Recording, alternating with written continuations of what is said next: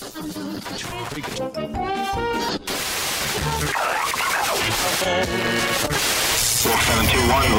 final bearing 222.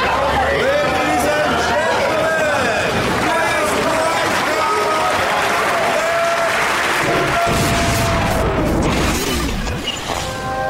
bienvenue, welcome. Party people in the house. Welcome to the real world.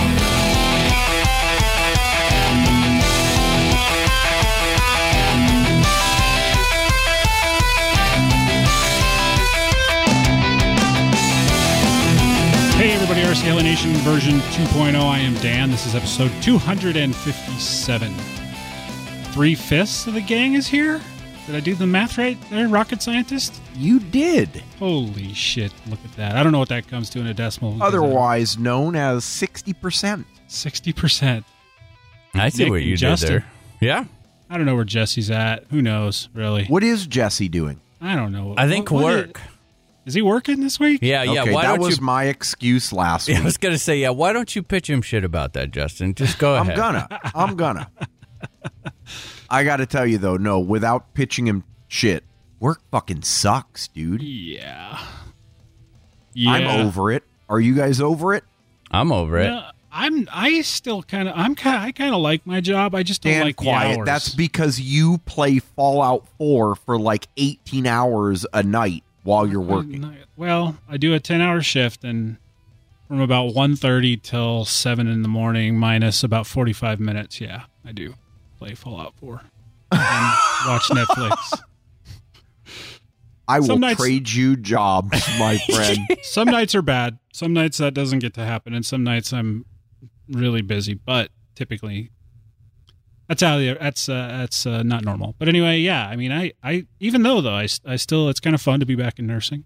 It's kind of it's good to feel like you're doing something productive. You're contributing to society Yeah, I kind of like that. So by shooting raiders shooting raiders, and upgrading your weapons. upgrading my weapons. But now, dude, I'm actually the overboss of like 3 raider gangs now. So Oh, wow. yeah, Okay. things are going good in the Fallout world. Okay. But Sage, he probably could be here, but we kind of had some circumstances in which we really didn't want him here. No, you'll find out later. I mean, we did a quiz show, so we just needed to kind of free up some space. So Yeah. otherwise he would be here. He's we gave him the night off. How does that sound? Yeah. That works. So moving into the week, did anybody do anything helicopter related this week? I feel Anything. like I need to start here. I need to Good, start. good. I wasn't here last week. I have not done any flying this week. I was pissed that I didn't make it last week. It was a good show. It was fun. You guys had a good show. We had You a had blast. some fun. I told Nick after the way that last week was going for me, all I wanted was to show up on Thursday night, have a drink, and talk shit. And I couldn't even do that because of work garbage. So, unfortunately, I wasn't able to make it. But yeah, you guys, it sounds like you guys had a lot of fun. That was a real fun show to listen to. I did actually get one bit of flying in earlier that week at lunchtime at work, which was another reason why I was excited to come on last week, because it was like, oh my God, I don't get a no-fly. So, we've talked about recently with the weather being all crappy, I've basically turned to having a car heli that I have with me at all times. And right now it's the Goblin 380. That works perfectly fine, no big deal. So it basically sits in its little SAB case in the back of my car 24/7, batteries charged, ready to go, and then I bring the transmitter into the car every morning with my backpack with my work laptop and such. That way the transmitter's not sitting out in the car. And on, I want to say is it Tuesday, a week ago Tuesday, I was able to go and do a little bit of flying. It felt good. It was kind of like, whoa, that's what a helicopter looks like. It's been a while. I kind of picked it up into a hover and was like, this is pretty cool. It's very novel. Now I remember. Yeah, now I remember exactly. It does hover. It's not as bad as I thought. Got 2 packs in just because I actually did have to eat and then get back to work. So I didn't have a lot of time to go flying around. But that did feel really good to kind of shake the dust off a little bit. It got me a little bit angry, however, because the 380, you guys know, we've talked about it before, the 380 flies great. It flies way bigger than a 380. And so what that caused was me to get angry that I didn't have a larger 3D model to go fly. Not that I had the time to do it, but I really want to have a bigger heli for 3D. The 700 is the class that I'm looking for. Although, Nick, you piss me off, man, because every time we talk, you give me the whole 570 speech. Dude, the 570 would really be up your alley, and so on and so forth. Yep. And I got to tell you, I've been looking around on the forums, and there are a lot of 570s that are going used. I noticed that today. Did you notice that, Dan? I did. Yes, I did today. I was looking today. Yeah, so, I've been struggling with that a little bit, but I've been holding out for the 700. Last time I was on the show, we talked about the kind of weird, off-the-wall winter project that I'm working, which is a lightweight Goblin Speed. Still working that. Haven't gotten out to fly it. It's pretty much ready, at least in its phase 1 version, but I need a bigger field to do that, and I haven't had time on the weekends, or it's been raining. So no luck there. But it did get me thinking about, flying bigger models for 3D. And recently, like earlier this week, I got this overwhelming sense that I needed to buy something. You know what I mean? Like the irrational thing where it's just like, no, you know what, dude? I'm not familiar with that. Yeah, Jeff. Can you explain that a little more detail? You're like, okay, look, let's do it honestly here. Not flying much because the weather sucks, or when it's good, like today, I go out to lunch today. I had to run out and get food and then bring it back quick to get to a meeting. And I texted Nick and I'm like, son of a bitch, it's sunny out. And I don't have time to make use of it. So I'm not getting much flying in. Frankly, there's not a lot of wrenching to be done other than on the Goblin Speed, which is set up and ready to go. The Speed helis, I've been slowly breaking those down to do kind of winter maintenance on them and such. But other than that, all I've got is the POS Nitro sitting in the corner collecting dust, and that's just not motivating me. So you start looking around on the forums, which I love to do. We talk about hobbies within hobbies. The umbrella hobby is helicopters. Then we've got the side hobby, which is we've got the podcast. That's our hobby within a hobby that we share. And then my hobby within a hobby is shopping. Oh, yeah. I love buying shit, even if I don't need it. Haven't made a purchase yet, but I'm feeling the urge. And there are lots of 570s floating around. That must be a seasonal thing. Justin, yes, you remember Nick. when since you missed this, I'll give you a little taste of what the last week was like. Hey, Dan, you remember when you got all fucked up on prescription pain stuff? And he went shopping? Oh, dude, that was the best. He bought SWS, shopping while stoned. And for the record, for those who haven't listened to that one, this was an actual medical thing.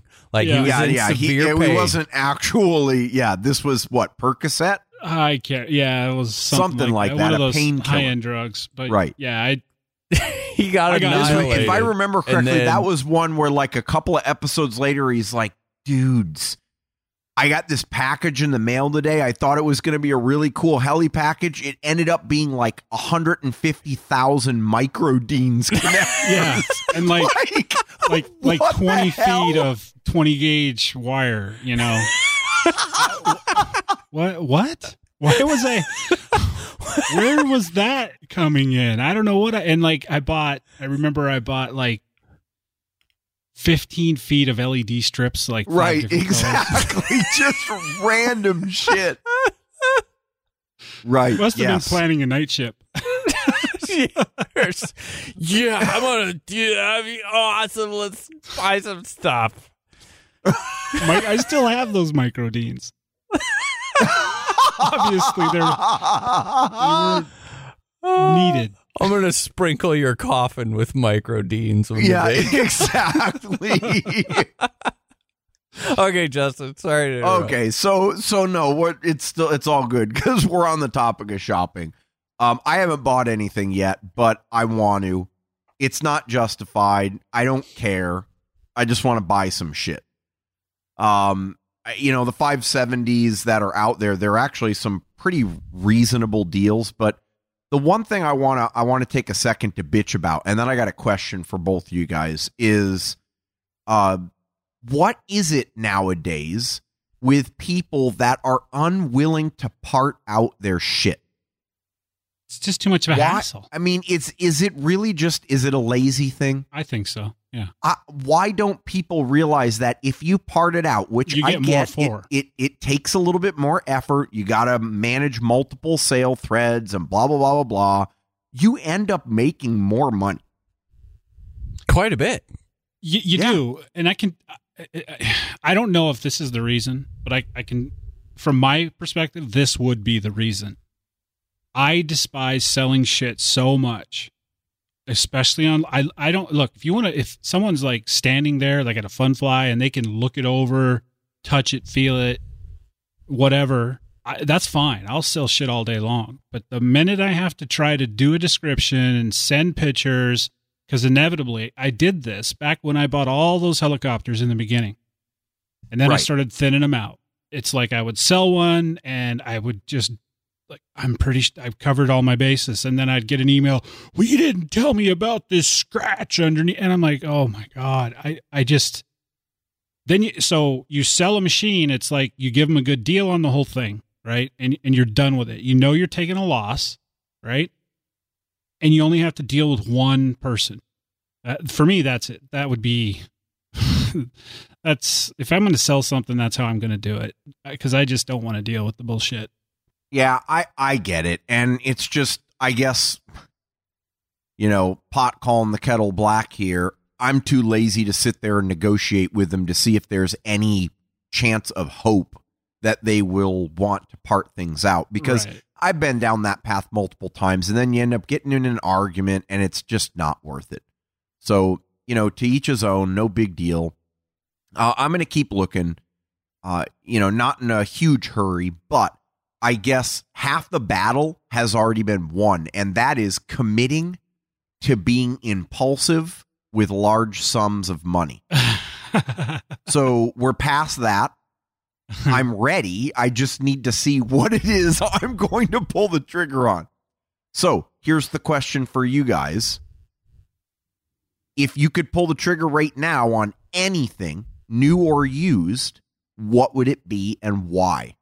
Because this got me thinking. I was agnostic to what the thing was. I just felt like I needed to make a purchase. That's easy. I would buy a red and yellow 570 and give it to you just so I could get you something that actually flies. Wow. Now, you're actually joking there, because I don't think you would spend that money on me. I would. I actually would, just so you'd be like, you know what? Shit, I went out and flew today. I only needed one helicopter to do it. And wow. It was easy. It was good. Like, yeah, I would. Now, I would. What would I buy? You know, I was having discussion with a listener of ours and a friend today, and Dan, you had touched on the scale thing. Mm-hmm. So if I was going to spend some money that wasn't mine, that's the key there. That wasn't mine. Okay, wait. Well, that was not. I guess I didn't specify, but go ahead. I did. So if I was going to spend money that wasn't mine, I really think that I would probably buy. I don't need a turbine model or anything like that. I would just love to have a big 700 size scale model to build over the course of the winter.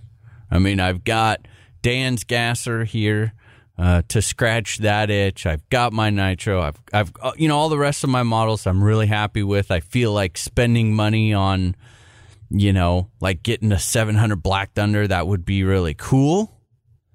But I don't, it's so close to what I have, and I'm happy with what I have, that I think the scale would just be freaking awesome. Now, are we talking like Mikado fun scale, or are we talking about like full on hardcore? No, like Tester's paint. No, making it look like the gun's been firing. No, definitely not like 100% replica. That's not me. I mean, no. My number one priority in this discussion I was having today with this gentleman is like durability, right? I want my scale model to fly, for me to be able to fly it exactly how that model can fly in real life. So if, if we're doing an Apache or something like that. The true definition of scale. Yeah, because that's how they get judged, not just on how nice it looks, but how scale it flies. Yeah, and like you can do rolls in Apaches and and shit like that. And I want to be able to do that. I want it to be able to hold up in an auto, if I can auto it. So mechanics are number one priority to me.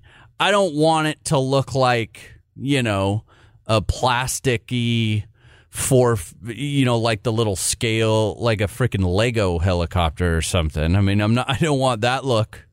But so are you thinking like, Kip Newby, right? Have you seen his stuff like that? Yeah, like the RC Aerodyne shells. Yeah, that's perfectly fine for me. It's not going to win any contest, not even close. It's very easy to put together. I'm not out there whittling shit and, going down to the hobby store and buying yards of balsa wood and all that kind of crap.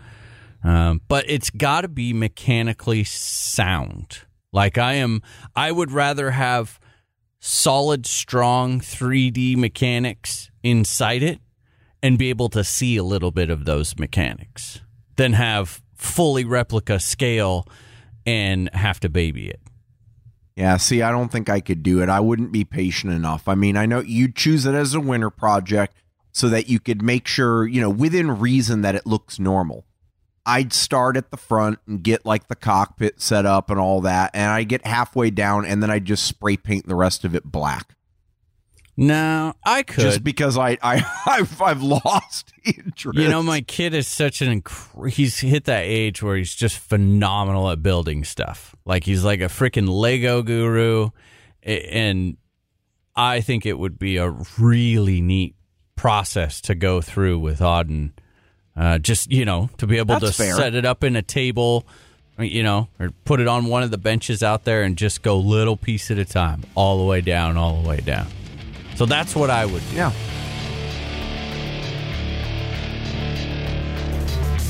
I'm not sure how this has happened, but I have 3 goblins in my fleet. Buying the goblins, that was the hard part. Deciding what servos to run in them, well, that was easy. I would even go so far as to say a no-brainer. Makes no difference if you're a brushless or a coreless fan. BK servos can meet your needs. In my Gasplins, I'm running BLS 8002 HVs and, in the new 570, coreless DS 7002 HVs. These servos provide exactly what I'm looking for, and you just can't beat the price and customer service. To find out more about these awesome servos, head on over to bkdesignsllc.com.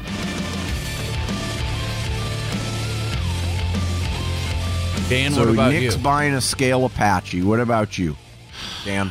You know, it's funny you bring this up because it's actually part of my weekly thing here.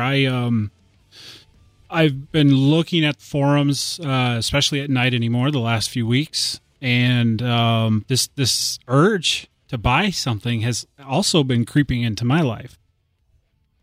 And it's funny that you brought up the 570 because I've been looking specifically, and I don't know why, because I already have one, but I'm kind of you guys may have noticed this, I'm kind of a fan of duplicate helis. Oh, yeah. I've done that for a long time. It is a proven method to progress. I would, if I buy anything over the winter, and I probably will, it's going to be a 570.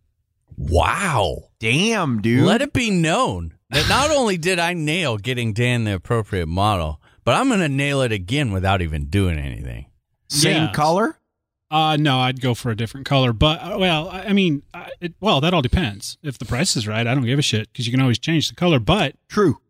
You know, you mentioned that 570s on the forums, and yeah, there's a couple really good deals right now on the forums for 570s.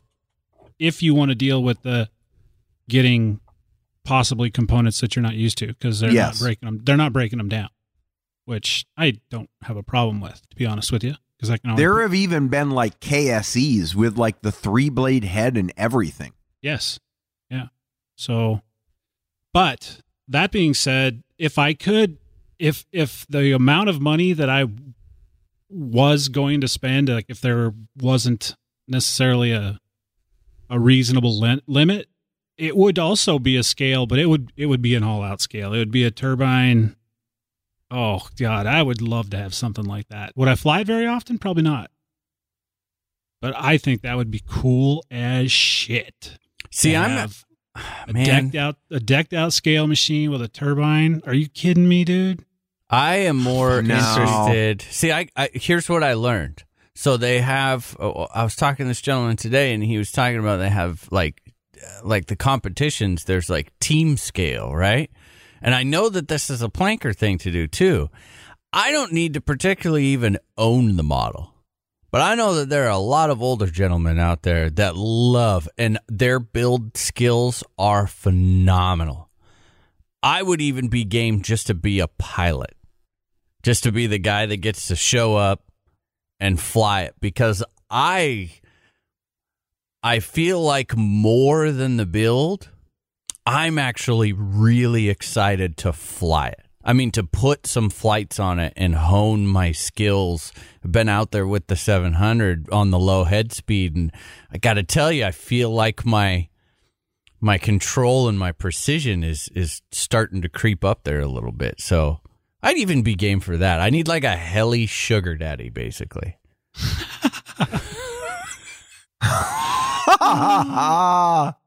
So, Justin, I did have a question for you, and it kind of goes back to the first part of your conversation when you were talking about how it had been a while since you'd flown and you hovered the helicopter and how cool you thought it was. So, did you find? I just have to ask you: Did you find that you landed real quick and then you just kind of said out loud, "Oh my God, I'm sorry, that was so quick. It's just been a long time."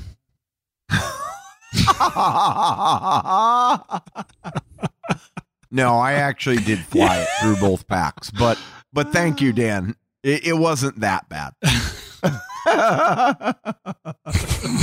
Give me 3 minutes of moist towelette and I'll be good to go again. You know, here, so need to recharge. It's an interesting topic. I mean, it's been a while since I focused on doing, flying 3D helis. Most of my season was focused on speed, but what I find is when I get back to 3D helis after taking a little bit of time off, most of the stuff comes back to me as if I hadn't stopped flying. Now, that may happen to be due to the fact that my toolbox is not filled with a lot of skills compared to, like, say, Jesse or Nick, but I generally feel like I can hold my own with mild, smooth, slow D, and I don't ever feel uncomfortable about going back out and just doing the same shit. So, yeah, it wasn't that bad. Cool beans, man. Well, who's next? Are you done? You got anything else you want to add to Oh your yeah, week? I'm done. Ladies and gentlemen, we are honored to introduce to you Sir Isaac McSwashballs III. You have given your all upon thy sticks. You've fallen quite short. Well, you flew like shit. Now at thy feet lay a pile of rubbish. Get out thy tools, and don't be sluggish. What is this you say? Where are all my parts? To see her broken, it tears out my heart. For there is one man that will march through a blizzard. He'll get you your parts. The legend, the wizard. Catch that wizard while you can at www.lowerhelly.com. How about you, Nick? What'd you do this week? So I got a funny story, Justin. You were talking about buying stuff. Well, Yep. I was quickly reminded that Heli Direct has a really neat little feature, which is, I remember last week I had talked about, I did buy a bunch of stuff. I went and placed just orders all over the place, connectors and servo connectors and CA, and I picked up a couple pulse packs, actually, Dan, for your Oxy. I decided to go with some name brand stuff. And then I ordered the repair kit for my Neo. And all this stuff, and then like 2 days later, I got an email from Heli Direct that was like, "We've still got this stuff in your cart. Are you sure you don't want it?" Uh-oh. Oh, yeah, I kind of do. So most of it is here, which is good. No flying, unfortunately. there has been zero opportunity for me to fly. I'm pretty hardcore. I'm making a commitment to stay hardcore throughout the winter. But nah, I can't fly in the dark and in the rain. One or the other, but not both. I refuse to do both. So, yeah, I've got a huge pile of XT150s. I kind of did a little shop restock, which we're actually going to talk about in a little bit. And then started up soldering. Dan, I got all the packs from you, the 6S packs for the battery review from you. I got those resoldered. And then as soon as the rest of my stuff shows up after I order it the second time, I will be getting that put in. Which, Dan, I can tell you that 100% the Venom pack is definitely dead. Yes. Dead, goner. like, officially. Yeah, I will not fly it. No. Yeah. No, when you plug it in Interesting. and you go to like check IR and your Power Lab giggles at you, you know that it's dead. Yeah, you give it. It actually popped up a little message that said, "Give it to Justin." Oh, great! Thanks. Yeah, it was pretty bad, but hey, that's all right. So to give an update on that, I'm going to use my big air quotes for first place. I'm still kind of holding to my guns and saying that the Pulse is in first, just because this is is it a 65? God, no, I can't even remember. I have it sitting in front of me. I don't remember on the C rating. I'll check that. But pound for pound, C per dollar, it seems to be just a little bit better. Second place, the 50C OptiPower is definitely doing pretty good. The graphene pack held out really strong for quite a while.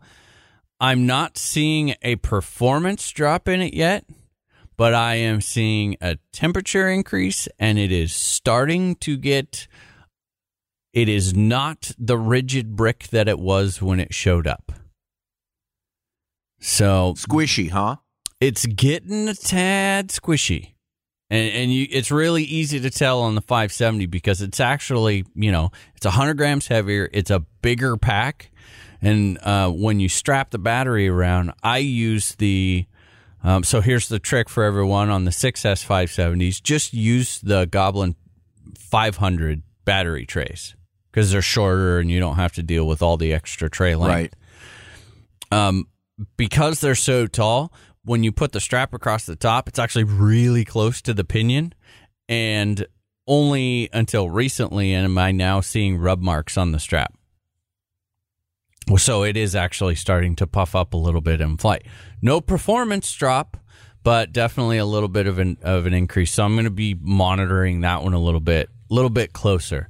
The 30C OptiPower, getting, again, starting to build just a little bit more temperature, not seeing a performance, but that one, seeing a little bit there. But the 50C OptiPower and the Pulse are showing nothing. Like they're as solid as they were when they started. No difference at all. So, nice. Yeah, I think that's about my week. Everything's in storage, ready, storage charge, still ready to go. Cobain's, man. So we talked a little bit about the kind of the new schedule I'm dealing with. So, as far as coming home in the morning and heading to the field, I actually put the 570 in my car, got the 2 batteries that I have with it, switched across to the proper connectors. And I would say out of the last week, there were 2 days where I could have flown, maybe. But I'm still finding it's like I kind of like, yeah, I'm going to stop because 2 flights. What's that? That's 20 minutes tops, right? Because it's literally I drive right by the field. I don't have to go out of my way, and I'm like, but I kind of leave work and it's an hour commute for me. So, and I get about 30 minutes down the road, and I'm like, maybe I'll go tomorrow. Or oh no. Here's the deal. And I don't okay, so since we changed the time, it's no longer dark the whole drive home. It's kind of dark when I leave, but by the time I get to the field, it's not light, but the sun hasn't come up over the mountains. So, and it's still like 26 degrees. Right? And it's kind of cold. I mean, that's fair. I mean, that's chilly. And I just spent the whole night playing Fallout 4 and fuck, I'm tired.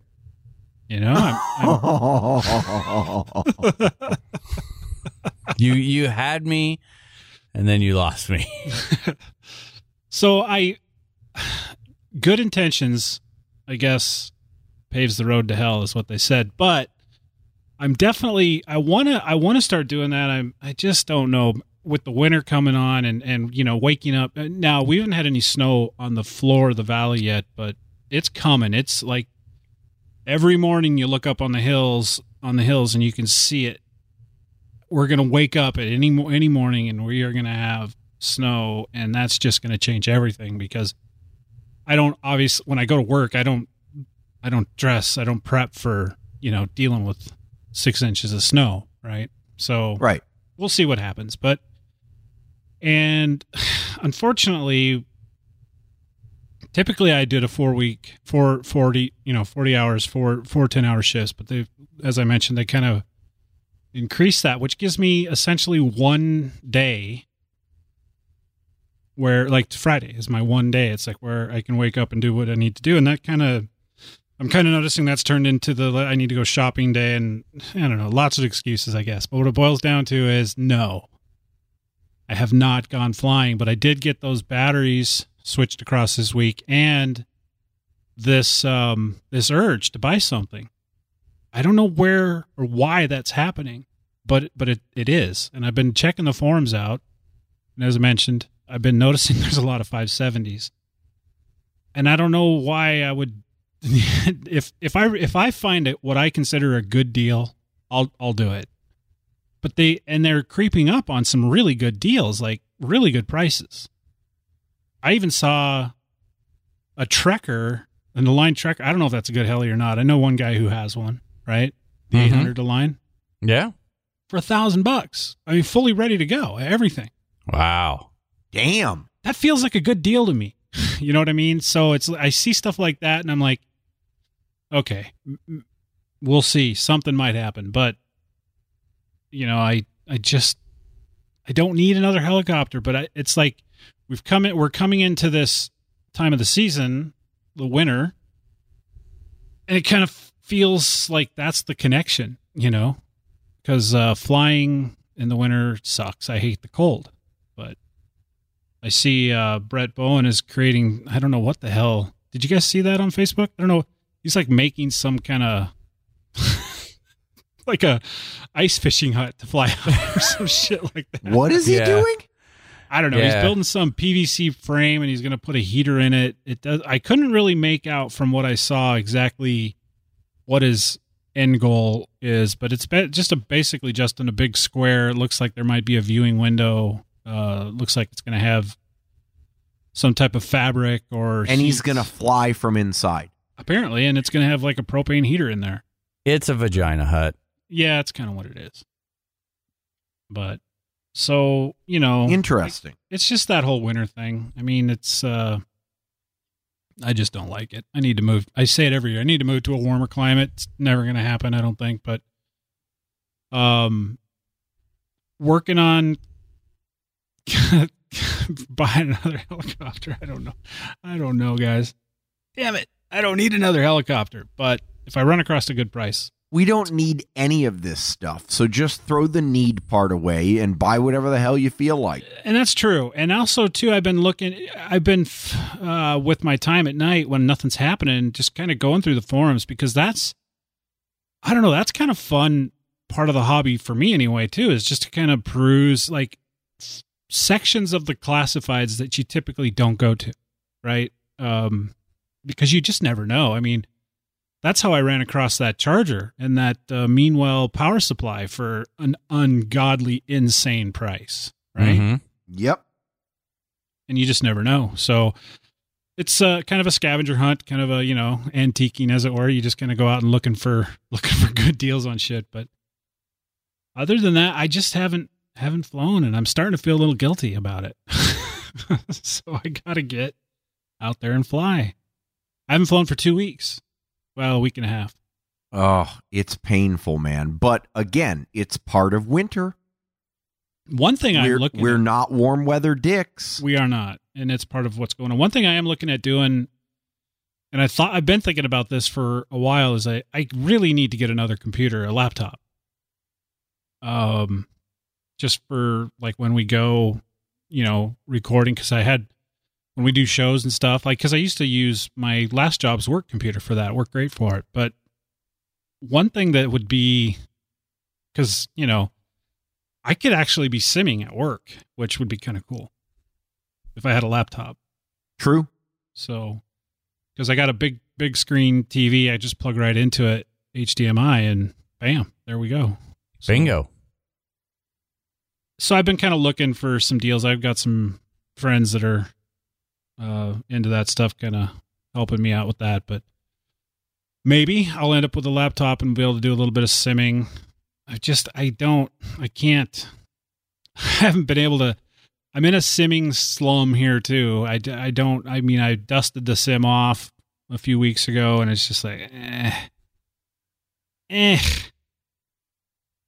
just can't bring myself to consistently do it. But if I were, you know, at work, it's a little different story. It's passing the time. But yeah, that's sad, short and sweet.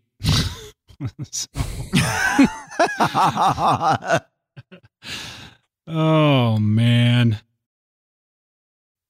Do we have any news? We do have some news. Maybe we should go into some news. What do you think? Let's do some news.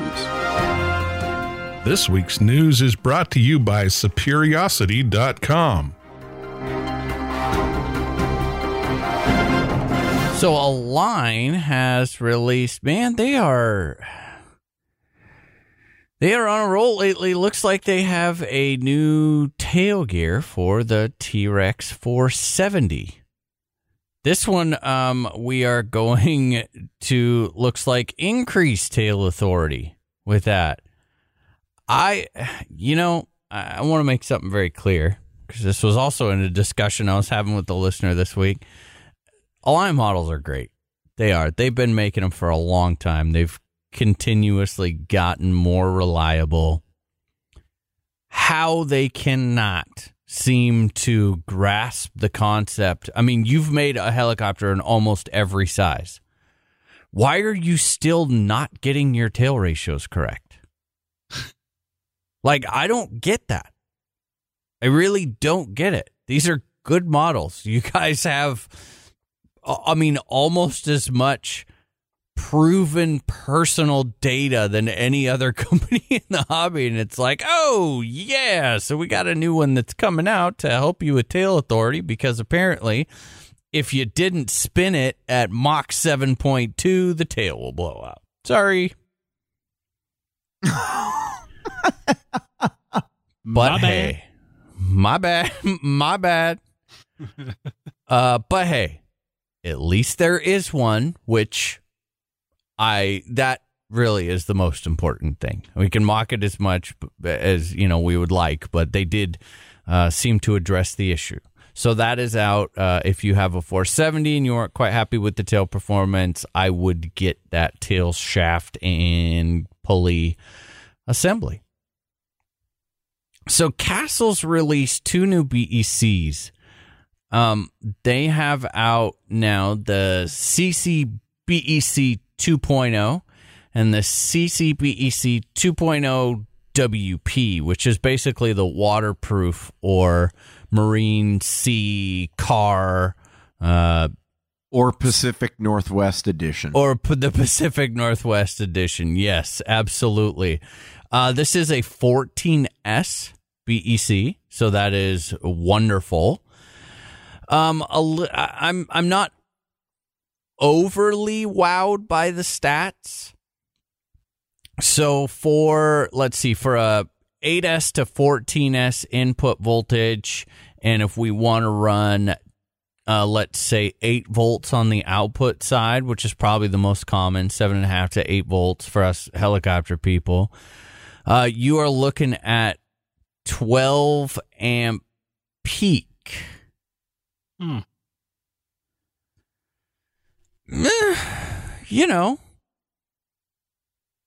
Probably okay for the efficient servos. I think it'll just kind of depend on how they deal with the capacitance thing and if it can handle the spikes. But that could be a problem for the Spectrum guys. Yeah, Spectrum guys are those power-hungry servos, man. Some of them out there, they're definitely hard on BECs.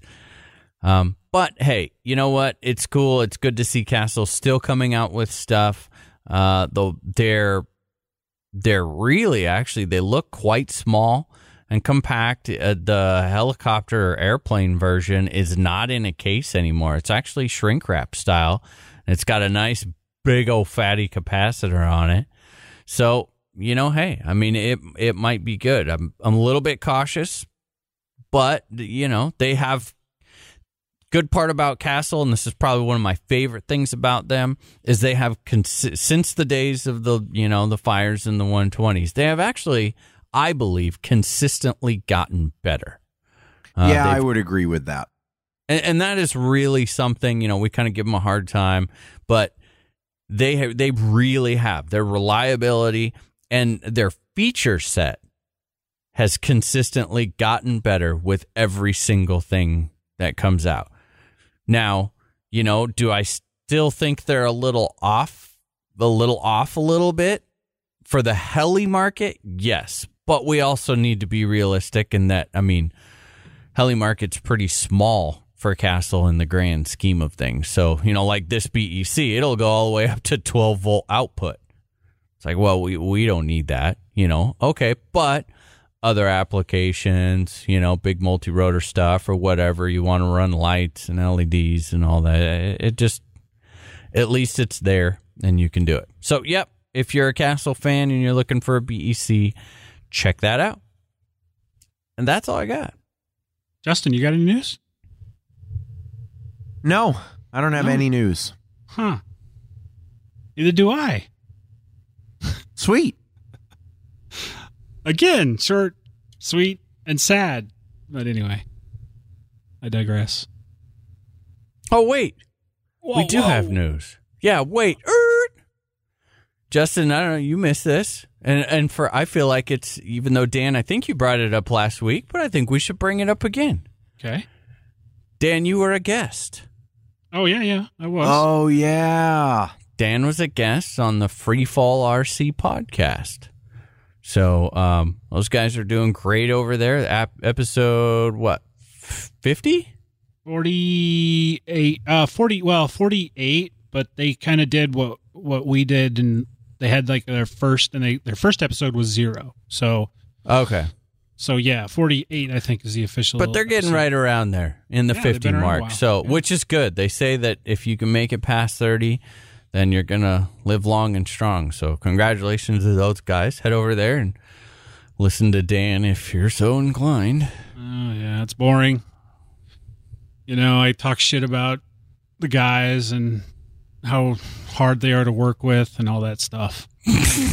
I do need to listen to it. I have not listened yet. No, they kind of, I think they do a good job. They're not all helis, you know, so they kind of picked up where Chris and those guys left off. They kind of deal with planes. I don't know if they deal with cars, but I think a little bit, but mainly flying, RC flying, and not just helicopters, but multi-rotors, planes, and that kind of stuff.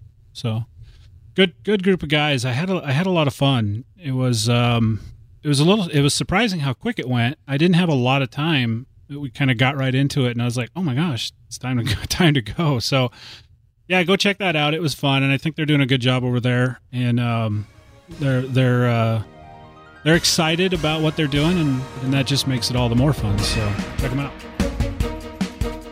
This week's news is brought to you by Superiosity.com for superior quality web and mobile development and design with a 100% money-back guarantee. That's always on schedule and budget.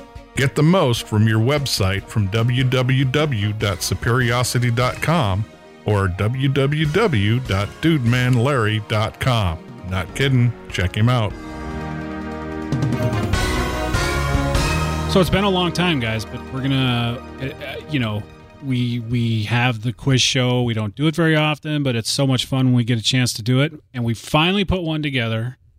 So we're gonna go ahead and play that for you right now. Hollywood, it's the Nation versus Citizen quiz show.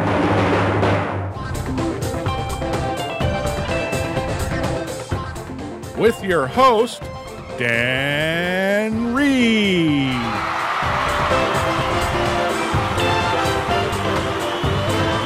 And his wonderful co-hosts, Nick, Jesse, and Justin.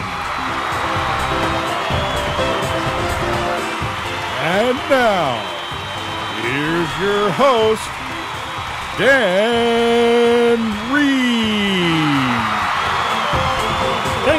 Thank you, everybody. And welcome to the Nation versus Citizen Quiz Show. We do have Scott with us. Scott Brower, say hi. Hello. How's everyone doing? Good.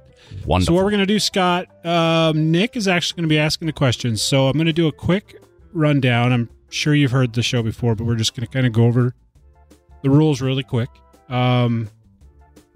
So what's going to happen is you're going to pick who you want to go, and apparently it's going to be between me and Justin.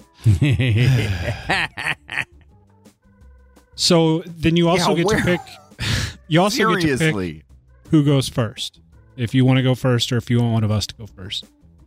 We kind of use the honor system. So you, when you're up asking the questions, whoever you pick will tune out, as it were, and vice versa. So you're going to be asked 10 questions, and you get a point for each question. The one with the most points at the end wins. Tie goes to the listener. I think we have, for this week's show, a special. Usually we do a gift certificate, but we're not doing that. What do we have this week, Nick? So this week we have a pair of the Random Heli skid clamp. It's the track system, so it's called the T-Track system. We had got one of those. They sent them actually over for our fun fly. They were a little bit late, but that's all right. We've given one away. They are awesome for transporting your helis, all sizes, the whole gamut. So that's what we're going to give away. How's that sound, Scott? Sounds very good. Cool. All righty. It's cool to be on the show. And for consolation, because, if you happen to not come out ahead, you do get I'm going to say you get a hat, but I think I had a conversation with Ken just 2 days ago. If we don't have any in stock, you are on the list to get a hat. How does that sound? That'll work. On the list. Now, if one of us wins, do we get the skid clamps? You don't get shit. You don't get shit. Yeah. That's the rules, man. That's the rules. Yeah. I know. All right. So, Scott, you feel pretty confident, ready to upset us, as it were? I'm ready as I'm going to ever be. Well, the first thing you need to do is decide between me and Justin who it's going to be. I guess Justin. Thank you. Going after the rocket scientist. Oh, that don't mean shit. Just so that you guys know, I turn that shit off after I leave work. Nick and I can attest to that. Well, this is tough. But we got some good ones. And you know what? You know what's even cool? I am so prepared for sudden death as well. Oh, yes. No geography questions? I am prepared for the extra inning. How about that? Okay. Nick's what we call a prepper. Sounds good. So you want to go first, Scott, or do you want Justin to go first? Yeah, I think I will go first. Okay. All right, Justin. So all right. I'm leaving. Yep. Send you a message when we're ready for you. You get out of here. Let me, Dan, I need you to keep score. Keep score. Yeah. Let me, oh my God, I'm not prepared. Let me pull up Notepad. How does that sound? There you go. Right? That'll work. Okay. So we'll type in Scott, and I'll just put a little X every time you get one right. How's that sound? Okay. Right on. And we're going to give him, we've got a little bit of a Skype lag, Dan, so I'm not going to enforce the 5-second rule too much. If I hear too many and you keep it going, then we'll nip it in the butt, but I'm going to give you a little bit of time. Right on. Okay, we ready? Let's do it. I'm ready. All righty. Question number 1. Who was the lead designer of the original T-Rex 700 Nitro?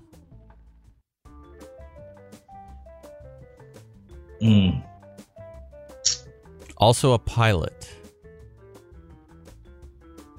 I think I know this one. Can't even think of an Alliance pilot right off. Okay, I got to get that from you. Can I get? Yeah, I messed that one up. Can I guess it, Nick? No, you got. Well, okay, go ahead. Jason Krause. Yes, that's correct. Sweet. Okay, here we go. Question number 2.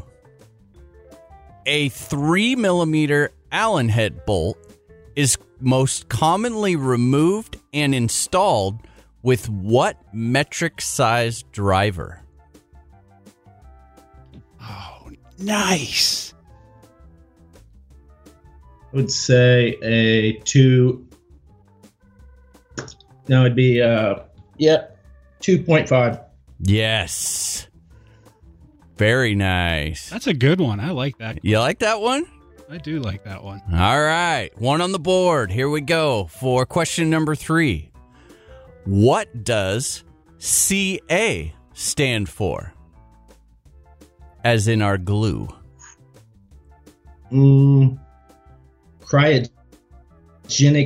acrylic.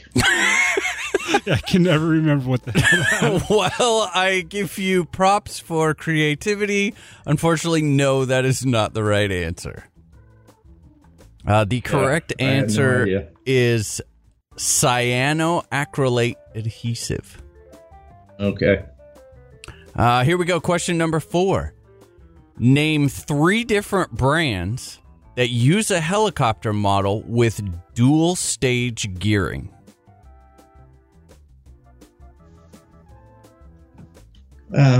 Goblin.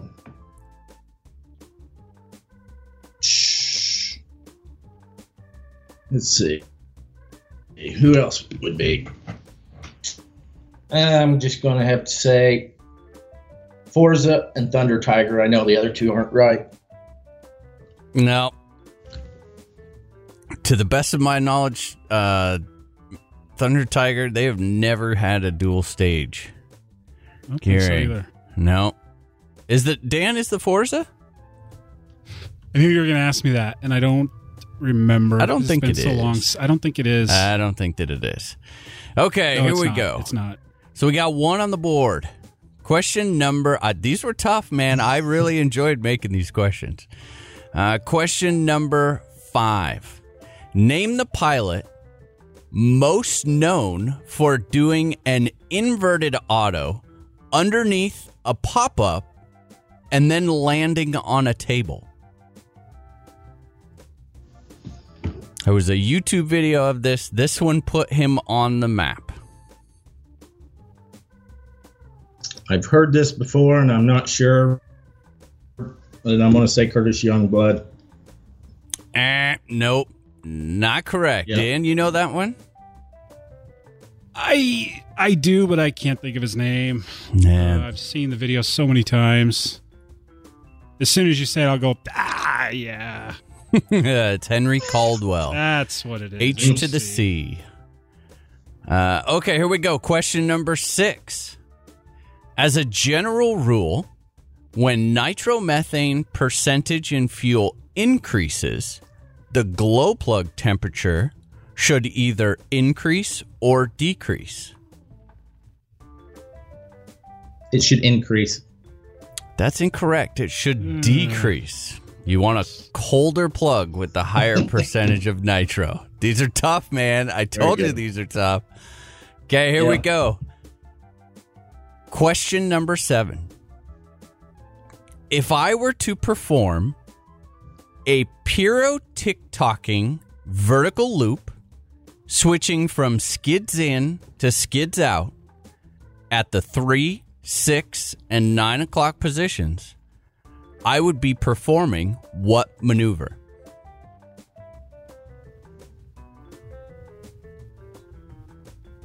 I don't know. No? Okay, that would be... No. Dan, do you know? Big Ben? No, that would be the Hong Kong Eye. Hong Kong Eye. Very high-rated K maneuver. Wow. That's not what I learned that was. No, I've never even heard that. All right, here we go. Number 8. That's we got awesome. 1 on the board. Okay, here we go. Name the manufacturer of the model of the first helicopter that Bobby Watts was involved in with more than just as a pilot. Hint, there was a special edition of this model called the Bobby Watts edition. So I need the manufacturer and the model.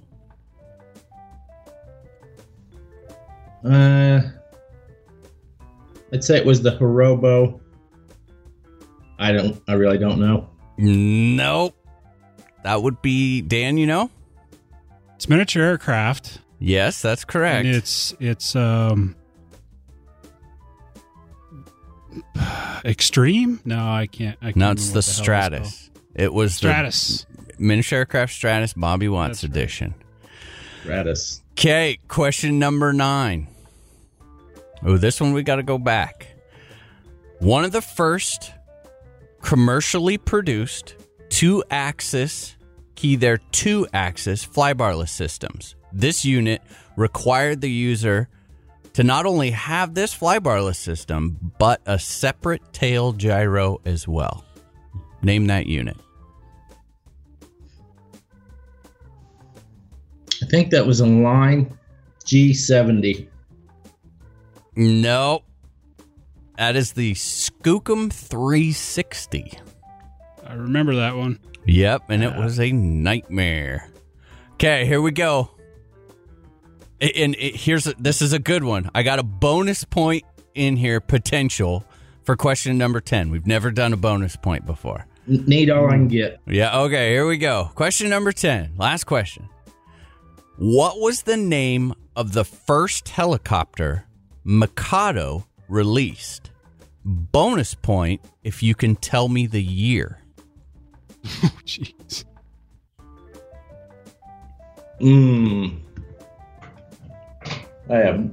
It's got to be the 550SX because that's the only one they've... No, I can't think of anything. All right, that is incorrect. Dan, you know? Das Heli. No, Das Heli. The first one was the Logo 20. No kidding. And it was released in 1999. Jeez. Well, Scott... I'd like to say you did good, Scott, but... Well... We'd be lying. Those are tough ones. Good ones, but tough ones. One of my buddies, I told him I was coming on here, and he said, I don't think I could go on there. And he knows a lot of crazy things about helis. So, well, man, I knew I was in trouble then. That's all right. Hey, you tried. That's all that matters. So let me send Dan. Can you send Justin a message? Okay. Justin, the pressure is on, dude. You don't even know. I'm ready. Here we go. So, are you sure you're ready? No, not really, but this is some serious stuff. You better pour yourself a drink. I've got a stiff drink. I'm ready because I'm pretty sure Nick is going to try to dick me over on this shit. I can feel a massive douching coming up here. No, these are all legit, and I don't mind telling you, I'm pretty happy with these questions. Dan, would you agree? Yeah, I think they're pretty good. Some of them are pretty hard, but they're good. All right. I think they're general knowledge questions. Okay. Justin, are you ready? I am ready. Okay, here we go. Question number 1. Who is the lead designer of the original T-Rex 700 Nitro? Jason Krause. That is correct. Dan, you got that? I do. Okay. Oh, Dan's counting? Dan's counting, yes. You are and screwed. You're sure you're not drinking, Dan? Positive. Okay. All right. Question number 2. A 3mm Allen head bolt is most commonly removed and installed with what metric size driver? M4. What? Poochie. Come on, man. No. That's not right. What did I get wrong? Repeat the question. A 3mm. Oh, God damn it. Forget it. Whatever. All right. Oh, dude. I do have to listen, don't I? Yeah, you do. I would advise 3mm. Okay. Continue. Okay. Mock the questions all you want, mister, but you got a simple one wrong. Yeah. Yeah, because I didn't hear it correctly. Go ahead. Okay, question number 3. What does CA stand for? Cyanoacrylate. Of course you know that one. Yeah, dude. I kind of figured that one. you would know that one. Okay. He has to have it memorized so he can tell the staff at the ER room. Exactly, dude. This time it's in my... Oh, never mind. Okay, next question. Wow. Okay, here we go. Question number 4. Name 3 different brands that make a helicopter model with dual stage gearing. SAB, Minicopter, Henseleit. Correct. Can you throw one more in there just for good measure? Oh boy, let's see here. Agile. There you go. Okay, Dan, you get that one? I did. Here we go. Question number 5. Name the pilot most known for doing an inverted auto underneath a pop-up and then landing on a table. Nick Maxwell. Nope. No? No, dude. Oh. You don't remember who did that first? Who? Henry Caldwell. H to the C, baby. Oh, damn it. Yep, you're right. Okay. Way back. Like mullet and all. Yeah, yep, gotcha. Well, Okay. Maxwell was still in diapers, probably. Yes. Yeah, and it was with a miniature aircraft, too. Which is that's no small feat. Yeah. Okay, here we go. Question number 6. As a general rule, when nitromethane percentage in fuel increases, the glow plug temperature should increase or decrease? Decrease. That is correct. You hesitated. I hesitated because you were digging deep there. I have a natural resistance to all things nitro. So, all right. Question number 7. If I were to perform, you need to get your visuals on here. If I were to perform a pyro tick-tocking vertical loop, switching from skids in to skids out at the 3, 6, and 9 o'clock position, I would be performing what maneuver? a Hong Kong eye. Oh! Whoa. Oh, hats off, Mr. Poochie. Nailed it. Very good. Nailed it. All right. Nailed it. All right, question number 8. Name the manufacturer and model of the first helicopter that Bobby Watts was involved with more than just a pilot. Hint, there was a special edition of this model called the Bobby Watts edition. Okay, manufacturer was Miniature Aircraft, and the model was...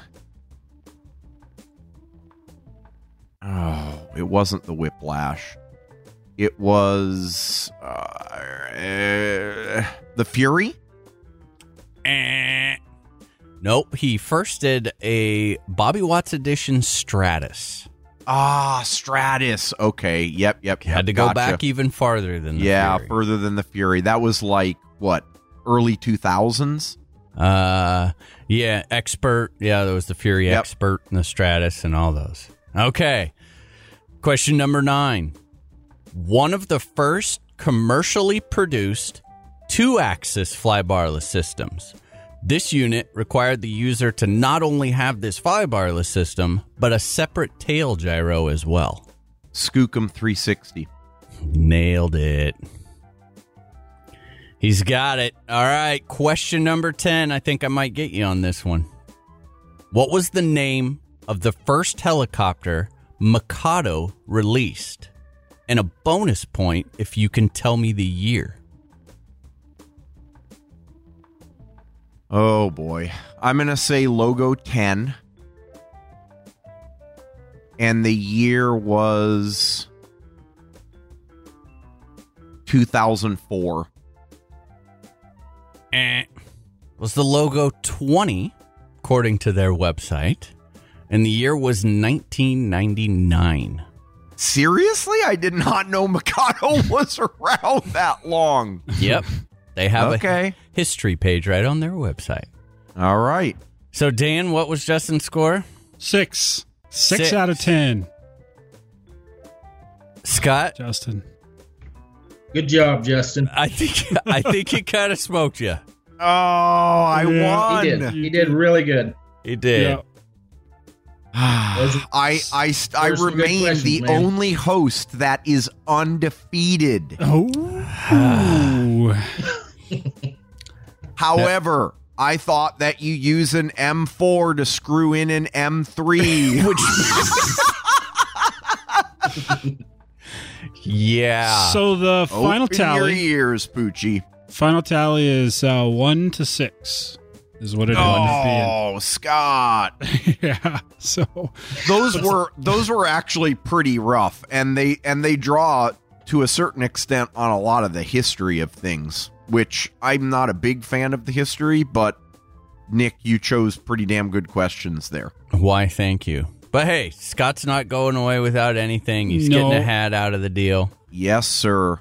Alrighty, Scott. Thanks so much for playing, dude. Yeah, absolutely. You are on the world's biggest remote control helicopter podcast, even though we are pretty much the only, but it still means we're the world's biggest. We'll take it where we can get it. Right. That's right, man.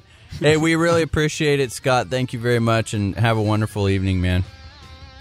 Thanks, Scott. All right. Thanks for having me on. All right. Oh, you see ya. betcha. Have a good night. See you later.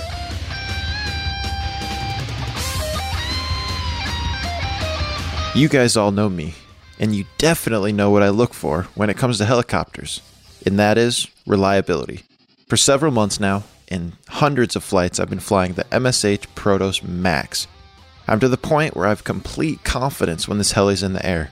I know that the quality manufacturing and the amazing part support from MSH USA will keep this model at the top of my list. For those of you looking for a top-notch 700 or even an 800 class helicopter that screams quality and has an unbeatable price tag, look no further than MSHUSA.com. Scott. Dude. You didn't prepare, man. Scott gave it Scott. He Sorry, gave it man. a valiant effort. He did. But I think he had fun, though, and that's what's important. That's what it's all about. heck yeah, man. That's what it's all about. But Justin, you smoked him. Yeah. Undefeated Yeah, still, huh, I just Justin? gotta listen. I don't mess around, man. I actually have to hear the words that are coming out of your mouth. Do you not understand the words that are coming out of my mouth? Man, no one understands the words that's coming out your mouth. No, that was fun. So you're undefeated, Justin? I am undefeated, dude. And you've done one show? Quiz show? That was third, I think. Wow. 3, dude. And I think, correct me if I'm wrong, but I think Jesse has not won one yet, has he? Yeah. So that would make Jesse defeated. I don't know though. I could be mistaken. I feel That's awesome. I think I've done one, and I think I was defeated. So Jesse's not. No, alone you've there. done 2. I thought you were 50-50. Oh, and did I think win one? Nick is 50-50 too. Yeah, you I won think- one, didn't you, Nick? I think I have actually lost 2 by tie. Oh, Yeah, that's right. You are the tie guy. Yep. And I've- Nick was I've the done a lot. unfortunate one to get the when we did tiebreakers, and we switched from Heli to Yeah, to ancient- random. ancient Yeah. Egypt questions, that kind of stuff. That was bullshit. That was fun. I like the tie goes to the listener rule. It makes it easier. Scott, thanks for hanging out with us. It was fun, regardless. And like I said, get a hold of Ken, and we will get you a hat for participating. We appreciate it. Yeah. There are very few tools in the hobby that really make you take a step back and admire their precision, quality, and simplicity. But when you do find such a tool, you cherish it. The Soko Heli tool fits this description perfectly. With its simple concept, adaptable design, and smartphone-based approach to setting up a heli with a level swash and the proper pitch ranges, there's not much more than you can ask for. All helis all sizes, one tool. So before you build or set up your next model, head on over to www.soco-heli-tools.com and pick up a Soco Heli tool. Soco Heli Tools, bringing precision and simplicity to your toolbox.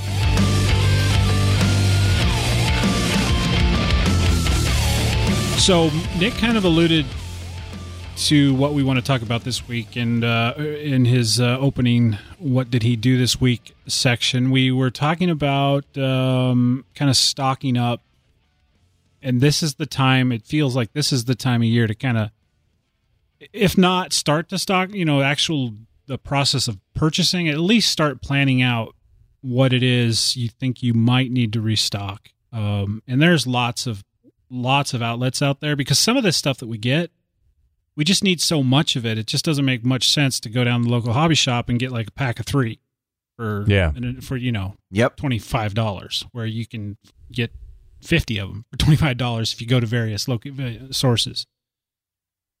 So the big one, I'm going to go ahead and start, because the big one for me is kind of obvious. I think we all do. I don't know, Justin, I don't know if you do this, but I definitely know Nick and Jesse do, but your connector of choice, and I don't know, you guys have switched, so I'm not sure if your connector of choice is available at Hobby King anymore, but for me it is, because I'm still old-fashioned, right? I still stick with the EC5s, because I despise change, and I refuse to let that happen. Yes, we know. If it were up to me, I'd still be using Deans. No, I'm just kidding. Don't really care for Deans. But anyway, so it's like the connectors and the heat shrink and the wire and kind of the weird little things that you always seem to need, but never really have. And when you do need them, it's like, oh my God, I have to have it. So you end up going down to the hobby shop and spending way more than you could if you just put a little thought into it and prepared and made just one massive order with all that weirdness. Yep. So for me, it's the usual, and I'm sure you guys are going to be real similar in this. It's like I mentioned, the heat shrink is huge. Like you can spend a lot of money, like A-Main or your hobby store of choice, and get those nice little. And I've actually done this because I needed it in an order. Get those nice little pre-cut. They're like 3 or 4 inches long, and they're organized in a little organizer, and those are nice. But my gosh, you could buy so much more if you just buy in bulk, right? Mm-hmm. A little harder to keep, nice and pretty like those little organizers are, but still, when you're using that stuff, you just can't beat it. And the EC5s, like I said, I don't see. I've got a solution to that, though. An alternate. How about an alternate on the heat shrink, Dan? And I don't know if you guys have them where you're at, but I used to do the same thing where you buy the heat shrink in bulk. But I always end up getting, depending on the grab bag packs that you get a whole bunch of one type and then like a really short amount of what you actually really need, unless you go and buy them individually. So Harbor Freight, I don't know if you've got a Harbor Freight around you. Yes. They actually sell a little kit, kind of like you're describing, where they're like between 4 and 8 inch pieces, and they're all well organized, but it's like a total of like 10 feet of shrink tubing, and it's like $2.99, and it even comes in like a little carry case. Harbor Freight, I know this because I've bought a bunch with my previous job. I used to go down there quite often for this kind of weirdness, and they also sell short little rolls, like 3 or 4 feet of pretty much any size heat shrink that come in a little, they're bulky. It's not like you could fit a lot of them in a tool case, but like for your like at your shop at home or, wherever you're working on your helis, they're definitely, they're doable. They're, but you can get like that, and they're cheap too. And it's decent heat shrink. I mean, I don't know. Have you guys had this? I don't know if I really appreciate the quality of Turnigy heat shrink. Because good. I mean, I don't know. Can you guys tell I feel like I can tell the difference between a good heat shrink and a not so good heat shrink. Yeah, but sometimes absolutely. Sometimes I don't want like the really good thick stuff. Because certain stuff I know that I'm going to end up like motor bullets, for example. Right. That you know you're going to cut. Yeah, I'm going to be in and out of those inevitably because I'm always, testing different speed controllers and stuff like that. So I kind of like the thinner, almost cheaper stuff, so to say. But then other times, or, like if I'm putting heat shrink over a servo connector where I plug it in and it's going to be an extension, it's going to be permanent, I really like the super thin stuff in there. But if I'm building like an extension and I'm soldering multiple things together and then putting one heat shrink over it, then I go for the thicker stuff. So it just kind of depends. So when you guys buy your heat shrink, do you buy a little bit of like 1-inch and 2-inch and 3-inch heat shrink as well? Because occasionally, I always do. Yes. What do you mean, like 1-inch, 2-inch, and 3-inch in diameter? Yeah, the bigger stuff. I don't go above 1 inch, personally, because I don't use that bigger heat shrink on anything. I do. I think I do probably about 1.5 inches, maybe, or something. Yeah. Whatever will fit over. I have one that will fit over the UI sensor, the Mikado UI sensor, because I solder my own and everything, and I like black heat shrink over that. So I have some for that, and then over an EC5, all the way over it. I do have some that'll fit that. I bought some. I bought just a small roll. I don't know, just maybe a foot. I don't even know if it came on a roll. I can't remember, but it's 1.25 inches and 2-inch. And I don't know. I don't necessarily have a purpose for it, but it's like one of those. It's like I have a feeling at some point you're gonna be like, oh man, I could really use some. And then where do you go to get it? So I like to have a little bit of that kind of stuff on hand just in case, because nothing sucks worse than like you're at a point and who knows why, whether you're doing a rebuild from a crash or for whatever reason, and you have to put it on hold for a couple days because you had to order something like that. So I think that's fair. Personal preference, and it's not that expensive. And just to keep it on hand, it just feels like I'm being prepared. I don't know. Yeah, no, yep. I hear you. I think the main thing that we're trying to get across here is that there are, I'm all about supporting the local hobby shop, but I think that everyone should you hit that point in your flying and your building where, you're either in it or you're not. And if you are in this hobby and you believe that you're going to be in it and stay a while, these are some methods for really saving a lot of money in the long run. A lot of money in the long run. And I hate to take away from the local hobby shop business, but it's just not smart to buy stuff. Use that as your crap, I forgot it type stuff. But, or support them where you can. But on some things, like Dan was saying, I'm not a fan of Hobby King I don't like Hobby King for all the things that they're doing with their models and their cloning, but from connectors, right? So I get my XT150s there. I get my servo connectors. Here's another thing that if you haven't done, man, holy crap, they are expensive everywhere else. Seriously, they're way expensive. I buy those at Hobby King. Wire, absolutely wire. I have had no issues with the Turnigy wire. 10 gauge, 12 gauge, and I'll buy like some 20 gauge for BEC type wires, like big, long, 10, 15 feet of each of them. Yep. Roll it all up and save it. And I do that. Let's see what else. Oh, so I recently just did an order, and I'm trying the CA this time. I haven't done that before. So I'm going to go ahead and give that a shot. But there's a lot of stuff I dropped, $50 on this order.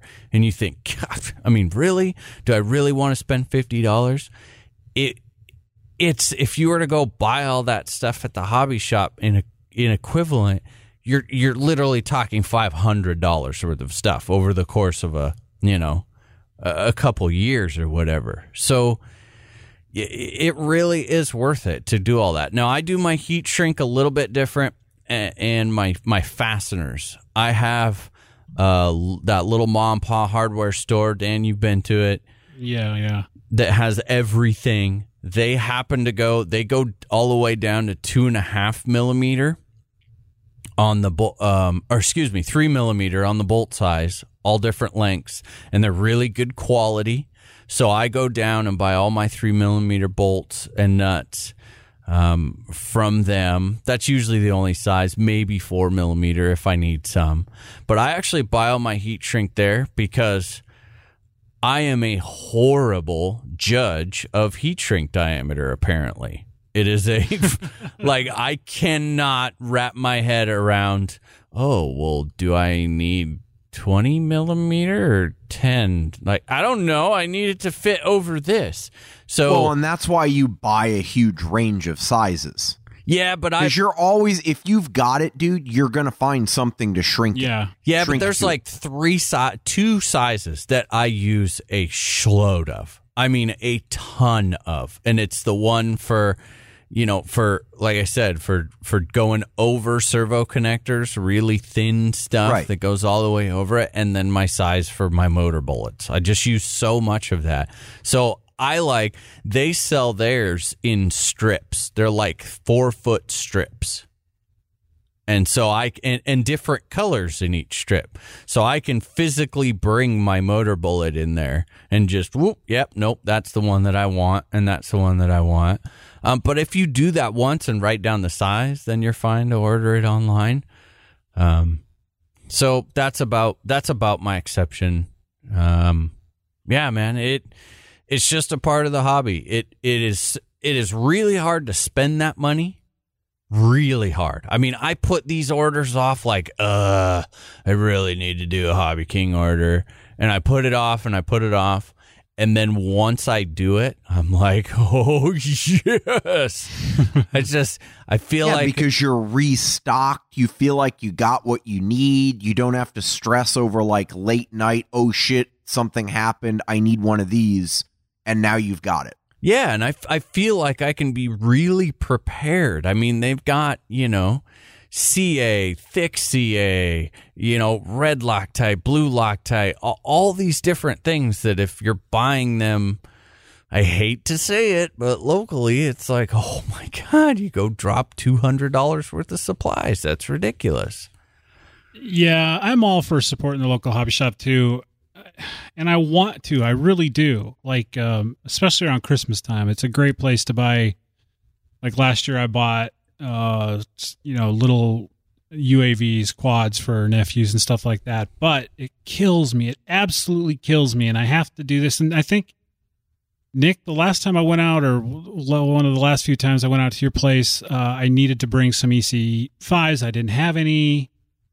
I had to stop in, and it just killed me to spend $7.50 or $8.50 on 2 EC5s. I'm just like, oh, but I need this. It's like when the cash register rings up like $25 and you're looking down at 2 sets or 3 sets of EC5s, it's like, oh geez. Yeah. I hear you. That just I just hate that. Now, Justin, you are with all of your weird little projects that you like to do, you have some pretty unique resources that I normally don't use. So where do you don't have that ma and pa hardware store like I do. No, so I don't. Where do you go for your screws and weird fasteners and stuff? I go to McMaster Car. For those people who have never been to the website, it's one of those really sort of, it's bare bones. Mm-hmm. It's not super modern and, not necessarily easy to find shit, but once you figure it out, you can find all sorts of crazy stuff. And it's one of those stores where you go there, like, you know, last order I made was a few months ago, and I originally went to McMaster-Carr's website because I wanted some M3 lock nuts, like the Nylock nuts, right? And I go and I buy a bag of those, and then I'm like, oh, hold on a second. Here's, you know, like related items. Here's some M3 fasteners. Oh, they're in stainless steel. They're shiny. I could get some of those. Okay. And then, oh, here's some M2.5s. And before you know it, dude, I've got like a freaking like hardware store worth of shit in my shopping cart. And it's all super reasonable. The thing is, they usually sell that kind of stuff in bulk. So you can't just buy one screw. They're typically sold in like bags of between 25 and 100, depending on the fastener or the washer or the nut that you're buying. But they're super reasonably priced. So I'll say probably right around 8 to 12 months, I'd say at least once a year, I will go to McMaster-Carr and place a decent sized order, like, you know, $80-$100. And that's going to get me like a few hundred fasteners, nuts, washers, thread locker, grease. You can get shrink tube there if you want. There are also sort of random things that I can get, like I'll get bar stock aluminum. Mm-hmm. And the reason I'll do that, you know, you get it in like quarter or a half inch, and I've got a set of thread tapping dies, basically.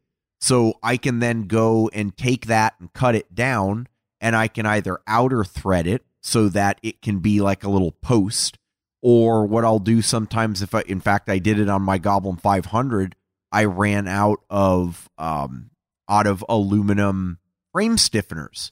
So I got my 1/4-inch aluminum rod, and I threaded it for M3 internally, and I popped 2 holes in the carbon fiber frames, tightened that shit up, and now I've got a stiffer frame. Mm-hmm. So there are all sorts of different bits and pieces you can get there, and it's one of those things where you're going to go looking for one or two things, and you will absolutely find something else that you want and end up spending a bunch more money. So McMaster-Carr is the way to go for mechanical stuff. Also like G10, different colors of G10, different thicknesses.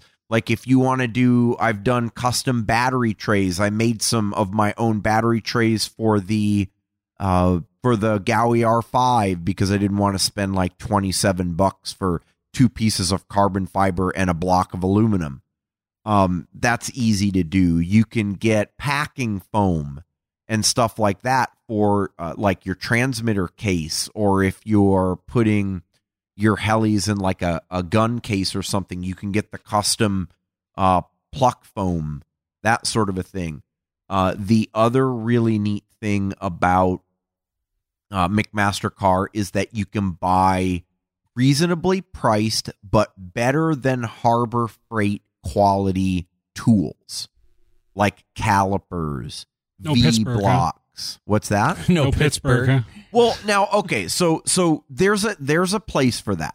And I am not ashamed to admit that I have spent a lot of time and money at Harbor Freight because it's convenient. They've got a lot of good shit there.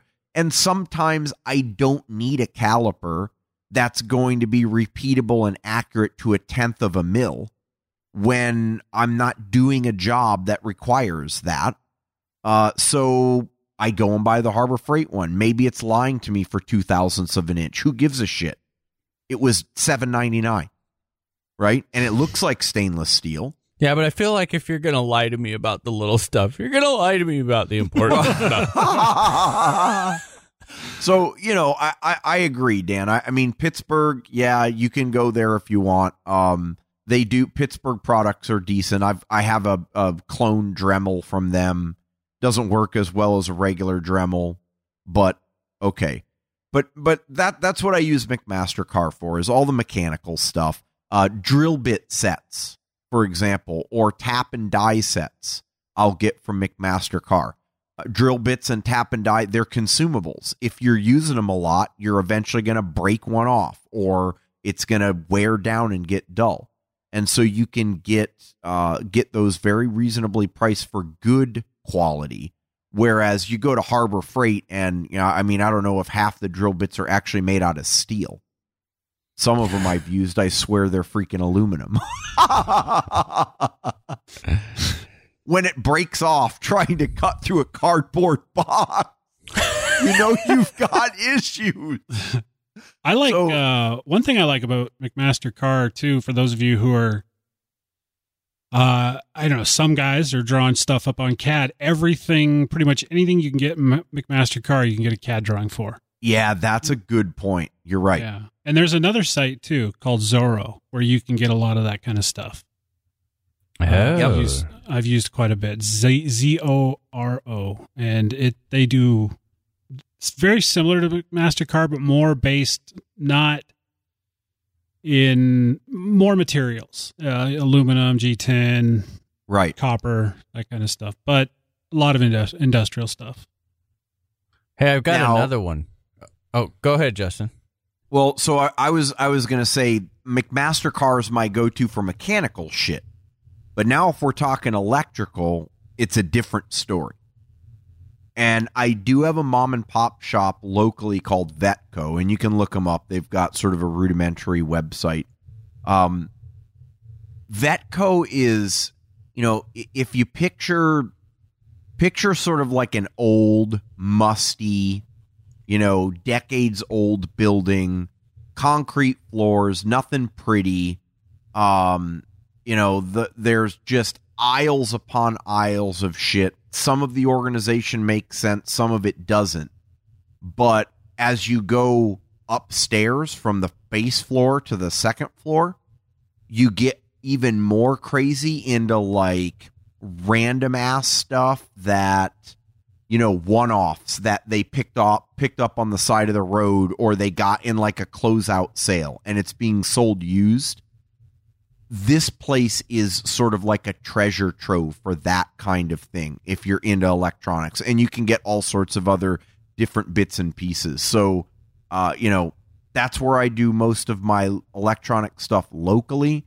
But if I do have to go and order online, then my go-to is Newark, which is kind of like a big Radio Shack. Mauser is another one. You can do that.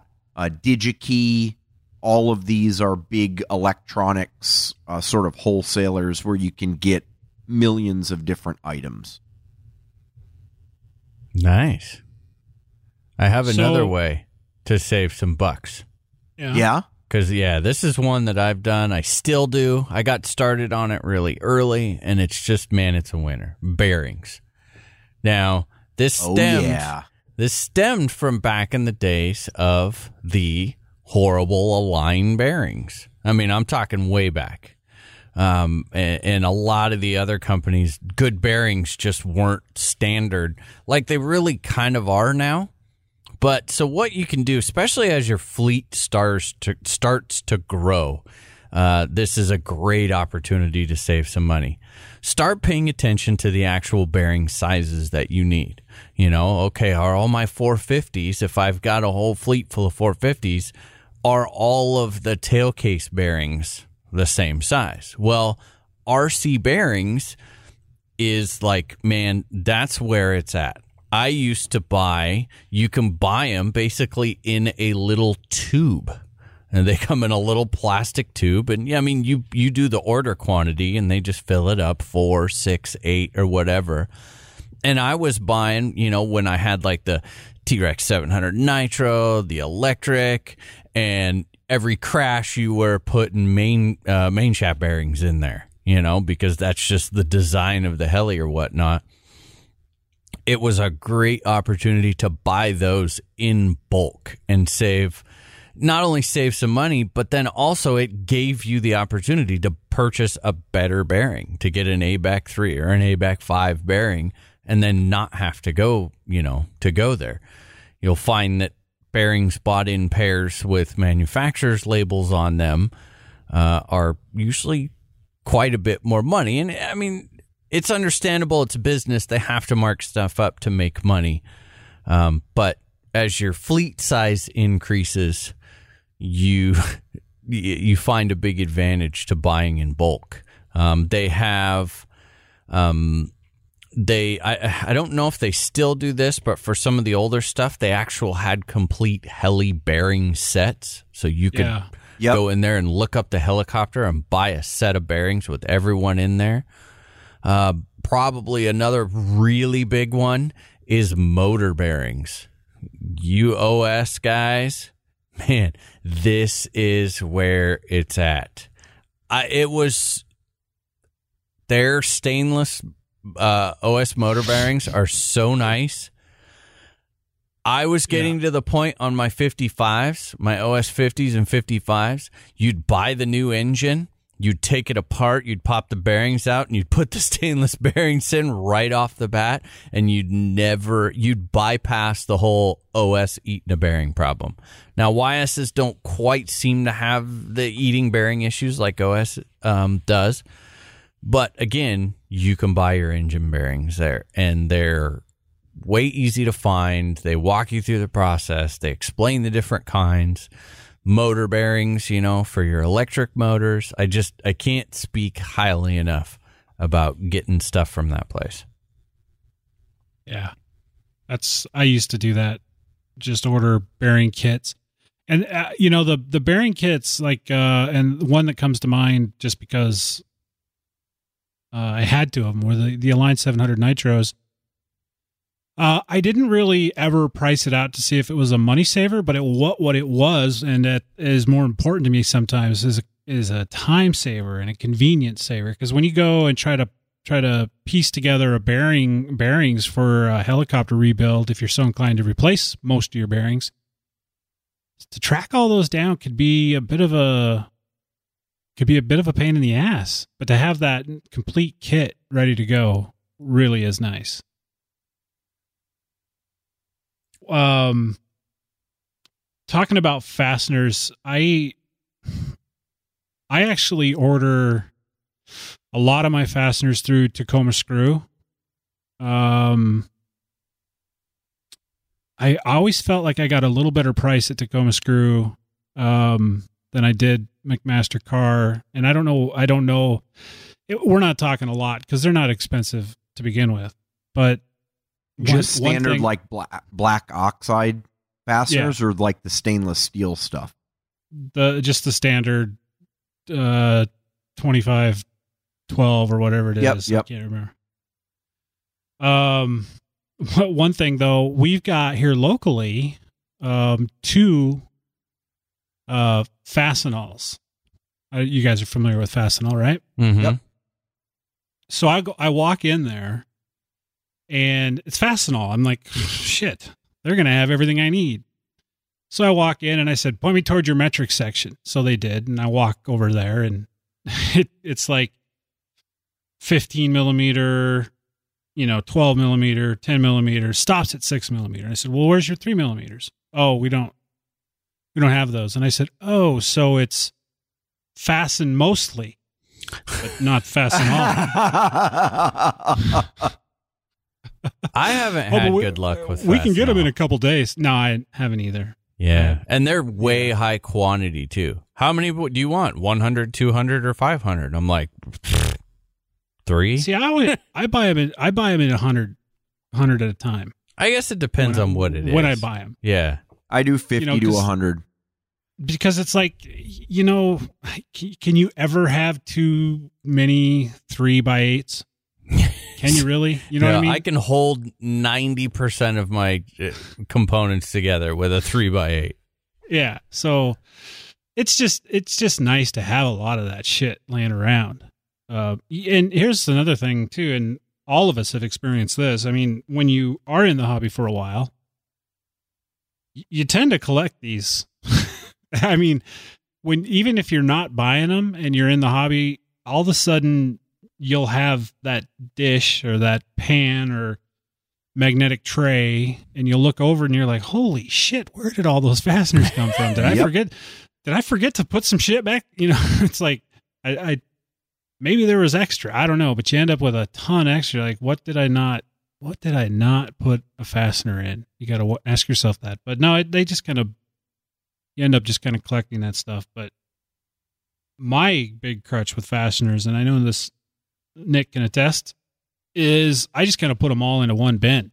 Oh, God damn. That drives Nick. No, dude. So I'm sitting there and I'll be holding the dish and I'll have like my 2.5 millimeter driver. And I'll be kind of sifting through trying to find the right size. That does not work for me. No. That would drive me nuts. Here. And so I grab like one of my bins, I flip it open, I grab a pair of hemostats, and I go, oh, there it is. And just pull the correct one out and hand it to him. And he's like, yeah, whatever. Oh, my God. You guys are too anal. That kills me. Anal. I've got them separated by size, by head type, length. All right, man. So what other time-saving, money-saving tips do you guys have for keeping yourself stocked? You got anything else? You know, I think that's for supplies. I think, you know, that's really kind of the most of it for me. You know, the big one that I personally go through a lot of is a lot of connectors, a lot of heat shrink, and a lot of servo connectors.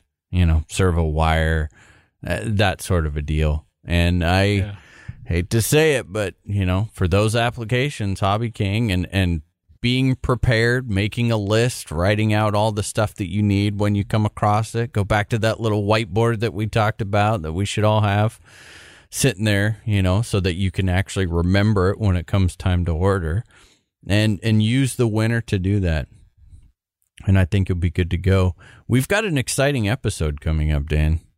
We do. Yeah, you did not get in on this, but we have one. This sparked because we were excited to talk about this, because I feel like when it comes to this kind of stuff, like, we got some skills, you know, and there's I'm stealing a lot of these skills from like the planker guys out there. A lot of planker guys they're into this, you know, because they're building stuff from scratch so much more. So they're really into their supplies and organization.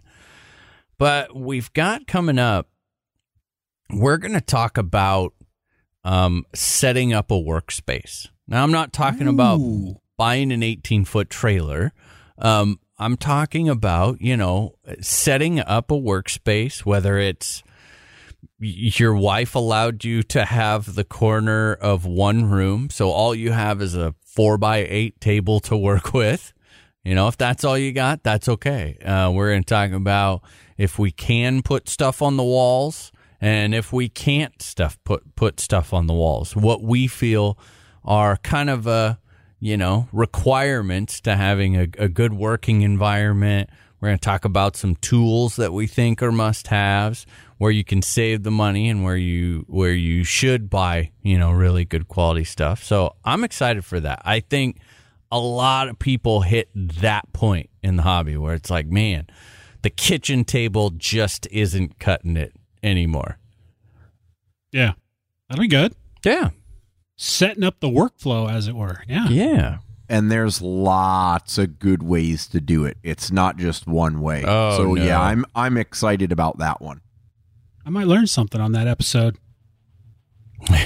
You'll probably learn something, but you won't do anything about it, which is okay. So OHB's coming up, as you guys know.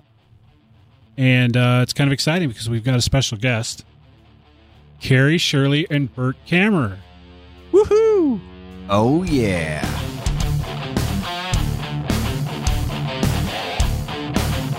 Well, it's time for the Orlando helicopter blowout again.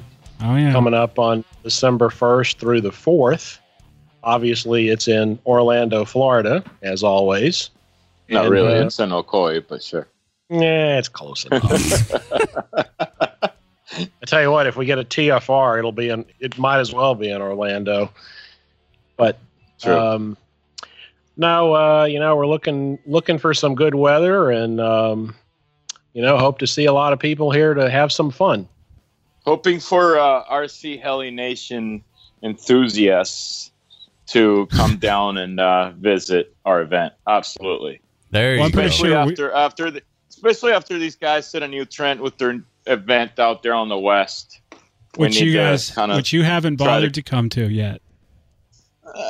So disappointed in you. So disappointed. Really? Yeah. He went there. You're going to go there. Yeah, he really? went there. He did actually go there. I can't believe this. Yeah. Yeah. Hey, we support your event. Yes. What have you given up? What have you given us?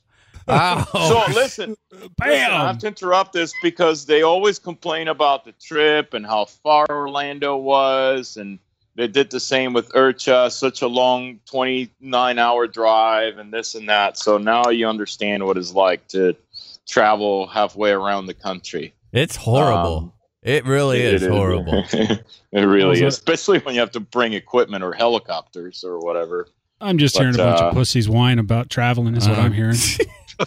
Okay, so we're going to focus on your East Coast audience, which might find it attractive and relatively easy to attend a blowout. How about that? I agree. I think it's awesome. Yeah. In fact, we've got a lot of Florida support. I suspect that a lot of listeners will be there. Oh yeah, and the Europeans, they have no problem traveling 5,000 miles. Yeah, they got to do that for everything. Yeah, it's a must do, man. That's for sure. I mean, it's a blast. I know we had an absolute riot. I sure wish it was a lot closer. Yeah, we enjoyed having you guys down here. That was a lot of fun. Yeah, definitely. So tell us, give us a little bit of history for some listeners that might not know. How long have you guys been doing this event? This will be year number 9. 9 years. Yes, we started in 2008. It was the idea of a former club president we had way back in the day that wanted to do an event. And his name is Alex. He's still around. I see him on occasion. He's kind of given up on the hobby a little bit, but he shows up every 2 blowouts to say hello. And he wanted to do an event. He was the one who started all this, Kerry, right? Like at least the original idea. Yeah, it was originally Alex's idea, and we actually had a very small fun fly at our old field one time. It wasn't very well attended, but it was the beginnings of all this. Yeah, and then from that, I think that fun fly was way back. If I'm not mistaken, it could have been 2006 or 7. Probably 7. And then in 2008, we talked to the folks at RCACF, which is Remote Control or Radio Control Association of Central Florida, because we didn't have a field that was suitable, or we couldn't get the right permits or whatever it was. I don't remember exactly the ins and outs of why we couldn't do it at the Torches field, but we talked to these guys at RCACF, and they were pleased to have us, and we did the first formal event under the name of OHB, Orlando Helicopter Blowout, and that was 2008. Around the same time, same date, first weekend in December, and we had a decent turnout that first year, Kerry. I think we had it was unusually high for events in Florida at the time. I think we had about 130 on that first year, 130 registered pilots. Yeah, it was in that range. Yeah, and then from that point, it just kept going and going and going.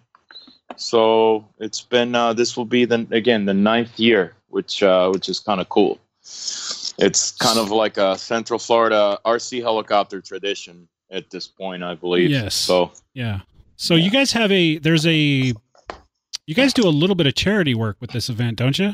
Yeah, we always take up a collection either for spectators, either in terms of a small money donation, or we ask them to bring a toy, and then we deliver that either to Toys for Tots, or last year we went to the local police department who has their own toy drive and supplied them to them. But yes, we've tried to support at least one charity, sometimes more than one. We've done Ronald McDonald House a couple of times.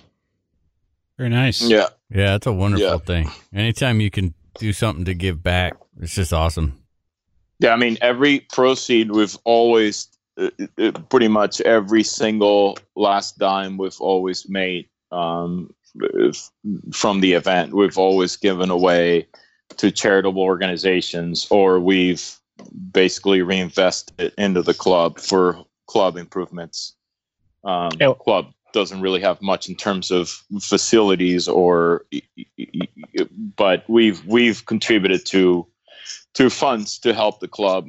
In fact, the little gazebo the club has with the little paved area and all that was all 100% funded by, I believe, the first or the second blowout. We've always tried to use the money to either help our own club or to help a charity. So we don't particularly like to ascribe to this thought that the hobby's declining. I mean, we saw an upturn in numbers, but it's just an undeniable fact that over the last year or so, maybe 2 years, people are, the numbers at events are on the decline, whether it's a cyclical trend or just kind of the state of the economy, who knows? What are your guys' thoughts on that? And how do the numbers from, say, last year and the year before, how do those compare?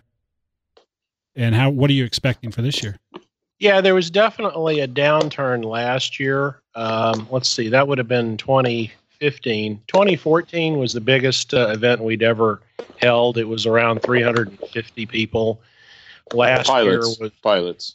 Yeah, that's pilots. Yeah, there's usually about 1,000 people on site on Saturday. I mean, you guys saw what it was like for the noontime show. Last year we had in the range of about 280 registered pilots. Really don't have a good idea, what we might see this year in terms of turnout. The pre-registrations are about on par with any other year, so it's hard to say.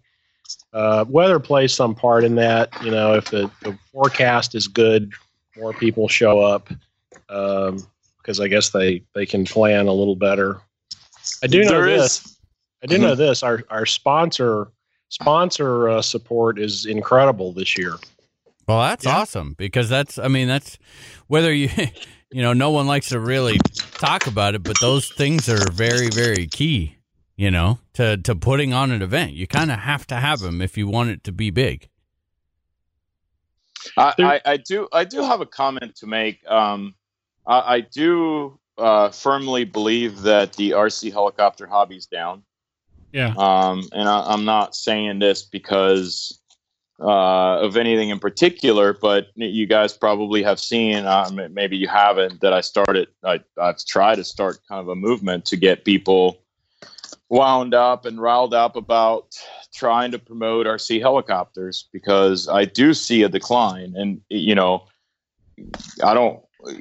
I've had some negative criticism here and there saying that, what I'm trying to do sounds kind of negative because helicopters are not dying. Well, unless you live under a rock or a tree, you haven't noticed that indeed they are, I wouldn't say dying, but they have gone down drastically. It's undeniable. You guys' event seems to be very, successful. But when you look at the big picture and you think about events like IRCHA, where it has been clear and obvious that they've lost attendance, and I can't pinpoint numbers, but they certainly dropped from having over 1,000 pilots in 15 to having roughly about 816. I mean, that's a drastic change for a big event like IRCHA. That's 20% or close to it. You can see certainly events that were extremely popular in the Southeast and some of the largest events in the whole United States, like, for example, Birmingham, Alabama, and Huntsville, Alabama, and some of these events that used to host 300 pilots. Now they're barely getting away with, or maybe not 200, but 200 plus. Now they're getting by with 60 or 80 pilots. So I mean, there's been a decline, and hopefully this will not be something that will last, and it's just a cyclical thing. But like Carrie said, in terms of the number of sponsors involved in the blowout this year, we have just as many as in any previous year. And I was really honestly a little bit worried, thinking we wouldn't have the support from the sponsors, which is crucial and extremely important to make the event happen. And we did. So I don't know. We're just looking at the future with a positive, optimism. But it does seem like the hobby has declined a little bit. So everybody that's listening should play their part or their role in trying to promote RC helicopters to try to keep it at least where it's at, if not rebound to where it was or even better, Mm-hmm. So since you kind of opened that door, I want to kind of walk in it a little bit, and I want to get your thoughts. In particular, it's apparent that you've put a lot of thought into, with Keep RC Helis Alive and these this promotion that you're doing. What are your thoughts on why this is happening? I mean, have you been contemplating that it's happened, but you're just not sure? Or do you have a kind of an idea of why you think it's happening? I have a lot of different theories, and I'll try to give you my answer in a matter of a 1 minute span, but I could talk about this all night long. Several different reasons. To me, the number one reason is the novelty or the hype about quote unquote drones. I think that, the user, the person, I started in the hobby because I wanted something, I was already doing airplanes and I loved airplanes, but I wanted something that I could find in fly in a smaller space, maybe my backyard, that I could hover and so forth. Those people that had that mentality that wanted something like that would have had to go to a hobby shop back in the day, a local hobby shop, and ask for assistance, and they would have been sold on some little 450 size machine back in the day, or in the most recent years, maybe some kind of Blade helicopter, and they would have probably came back to that local hobby shop after a couple of months, and they would have gotten hooked, and they would have been talked into a larger machine and joining a club, and they would have eventually been part of the hobby. Nowadays, you don't have to do that. These people that want to get involved, they just go to Best Buy, they buy a DJI drone, or they go to GameStop, or they just go online to any of these major retailers that are completely mainstream, and they just buy something that you push the button, fly, and lands itself. And this new generation of quote unquote hobbyists, they're really not hobbyists, they're bypassing the local hobby shop altogether, and they're never joining the hobby. I think that's something that's contributing to the lack of new, fresh blood into the hobby. Another thing that has hurt the hobby, in my personal opinion, is the greediness of some of these manufacturers that have released way too many products in way too short of a period of time, and a constant and consistent release of new things, killing interest on behalf of the consumer. The more stuff that's available, the less interesting it becomes, and the less enthusiasm you get from the consumer. To the point where, a new release is not even important anymore. There's no more hype about something new because everything is basically, a slight improvement over the old generation. And it happens so quickly that, within a year's time, if unless you make a lot of money, you can't afford to buy all these new things. God, I'm so glad that I'm not the only one that thought that. Like, we talked about this. And it's not the usual release that used to happen back in the mid to late 2000s. We're talking, in the last 2-3 years, you're seeing a new model every 3 months. And oftentimes when that new model is released, it's not just one that's being released, it's two that are being released. So it really kills some of the, it really hurts the market because it kills the enthusiasm, and it devalues it devalues the product itself. So people are more skeptical about spending their hard-earned dollars, because you buy a helicopter kit that's $1,000 today, but in 6 months it'll technically be to a degree outdated. So now if you try to upgrade or sell that kit, you might get 30% of what you spent on. Yeah. So that is another huge contributing factor, in my opinion. Third thing, lack of innovation. I mean, which I'm not blaming on anyone, but I feel like we had so many advancements. We went into better motors, better battery technology. We went into flabberless systems.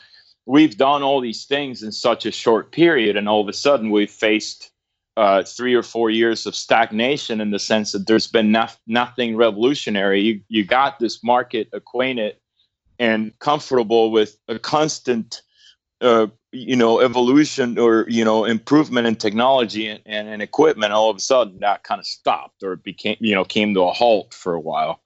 I can keep going on and on. Like I said, I just don't want to drag this too long, but I think there's a lot of different reasons as to why the helicopter segment of the hobby in itself has slowed down the way it has.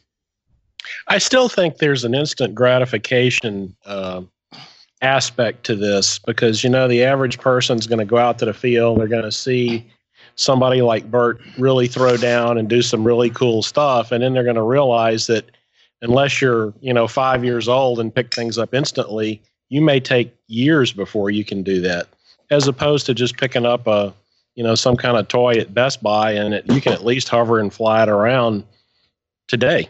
Yeah. No problem. Yes. And that is something that you could not work around back in the day. And now you have very easy workarounds to that. And that is, again, in my opinion, highly responsible for the slowdown in the helicopter market. There's no need for having to build something from scratch anymore. There's just way too many options that are too easy to not just get ready to fly, bypass the whole building process, but and also too process. Easy to fly. Yeah, that's what I was going to say. Too easy to fly. Absolutely. So, but again, like, I don't think this is something, there's always cycles. It's kind of funny. I was discussing this on a thread and on a well-known forum, and there was somebody saying that, well, back in, the hobby's not declined. In 1965, there were less people flying helicopters. Said, well, listen, in 1965, the average cost of a car was about $5,000. You could buy a home in the U.S. Median home sales were going for about $40,000, and the population of the country was 200 million. Fast forward, 30 years, and now you're talking about a whole different story. If our numbers are slightly better than 1985, that's quite pathetic, Yeah. Actually, he said 65. My bad. 65. That's 50 years ago. Fast forward 51 years, and things are a little bit different. So you really the can't numbers compare. are not relative. They're not relative. Yeah, absolutely not. No, that's a good topic, and actually, we just recently kind of talked about the innovation aspect. But we digress. I mean, that's really not what we got you in here for. But it's a good conversation, and maybe we should get you on here and we can talk further about that. But the point of the matter is the blowout. Sorry to interrupt, Dan. The blowout is one of those things that we do for the only reason of promoting this great hobby of ours. You know what I mean? And so that's why every year we spent countless and countless of hours, Carrie and I and some of the guys at the club, to make this happen. It's just because we truly enjoy the hobby ourselves, and we feel like this is helping promote the hobby in itself. And like it might get a few people interested in getting into the hobby. So to us, this is like a very important part of the event. So yeah, I'm sure a lot of people think these things, they look at all the people and the sponsors and they think, man, you guys are making a fortune on this thing. But as you well know, in most cases we lose money. And as Bert said, it's not about the money. It's about promoting the hobby and inviting people to have fun and enjoy, the same hobby that we love. That's a very important aspect because these events that are focused and kind of centered around the pilots, the everyday pilots, they can come and learn and have a good time and get to see some world-class pilots fly at the same time. It's a winning combination.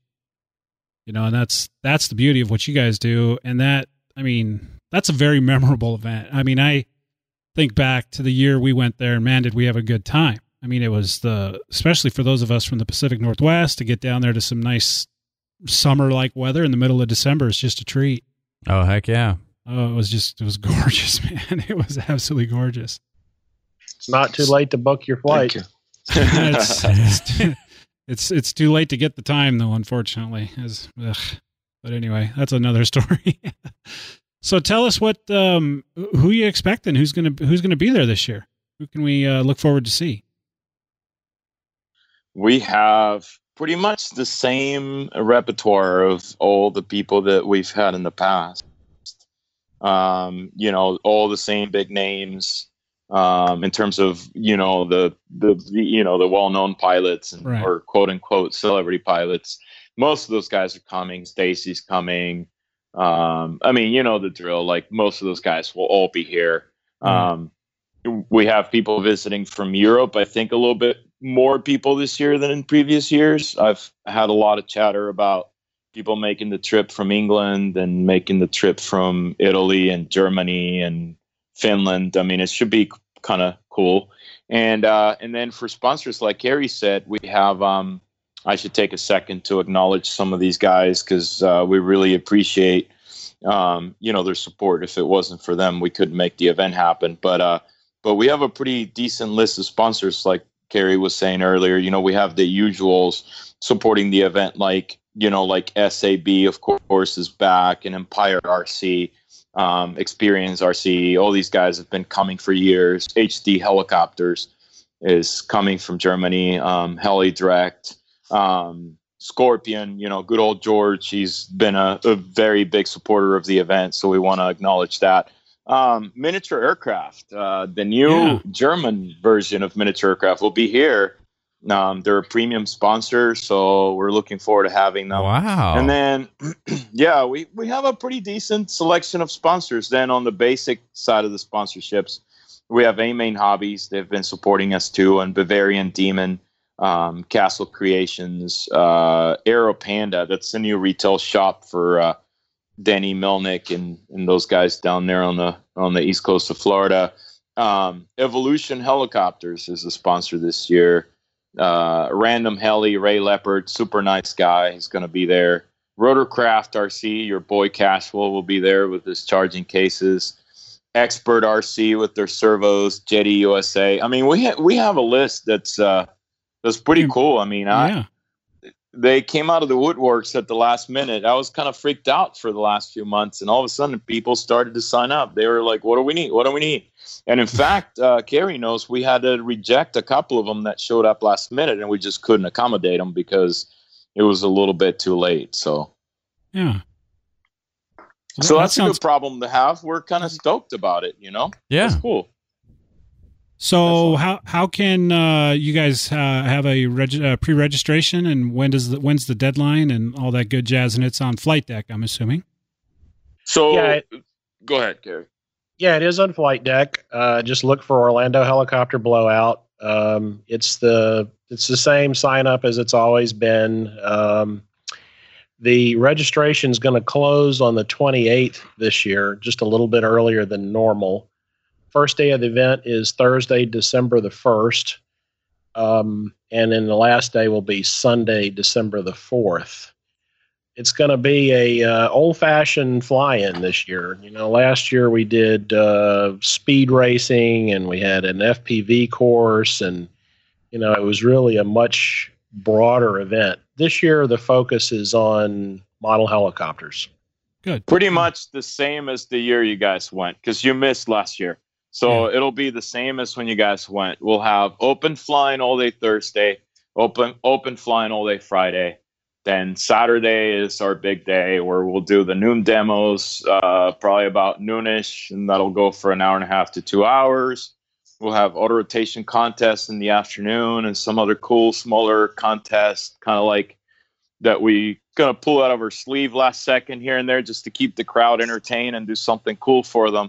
And then, of course, at about right before dark, I would say 5-ish or 4:30, 5 o'clock, we'll do the big raffle where we, give away all the big ticket items that the sponsors been kind enough to donate to the event. So, and then night flying afterwards, which this year we're not doing like an organized sort of fun fly night competition, but as always, Saturday evening at the end of the festivities, we'll have the lights, and people are more than welcome to hang around and do some night flying themselves. So it should be a good event. We're looking forward to it. It's Carrie and I both always talk about this, and we kind of hate all the stuff we have to do because it's a lot of work, and changing your mindset from normal work to getting your mindset prepared for dealing with the things you got to deal with to get the event ready is kind of a drag, but in the end, it's always worth it because we all in the end have fun and we enjoy it, and we feel like everybody does too. So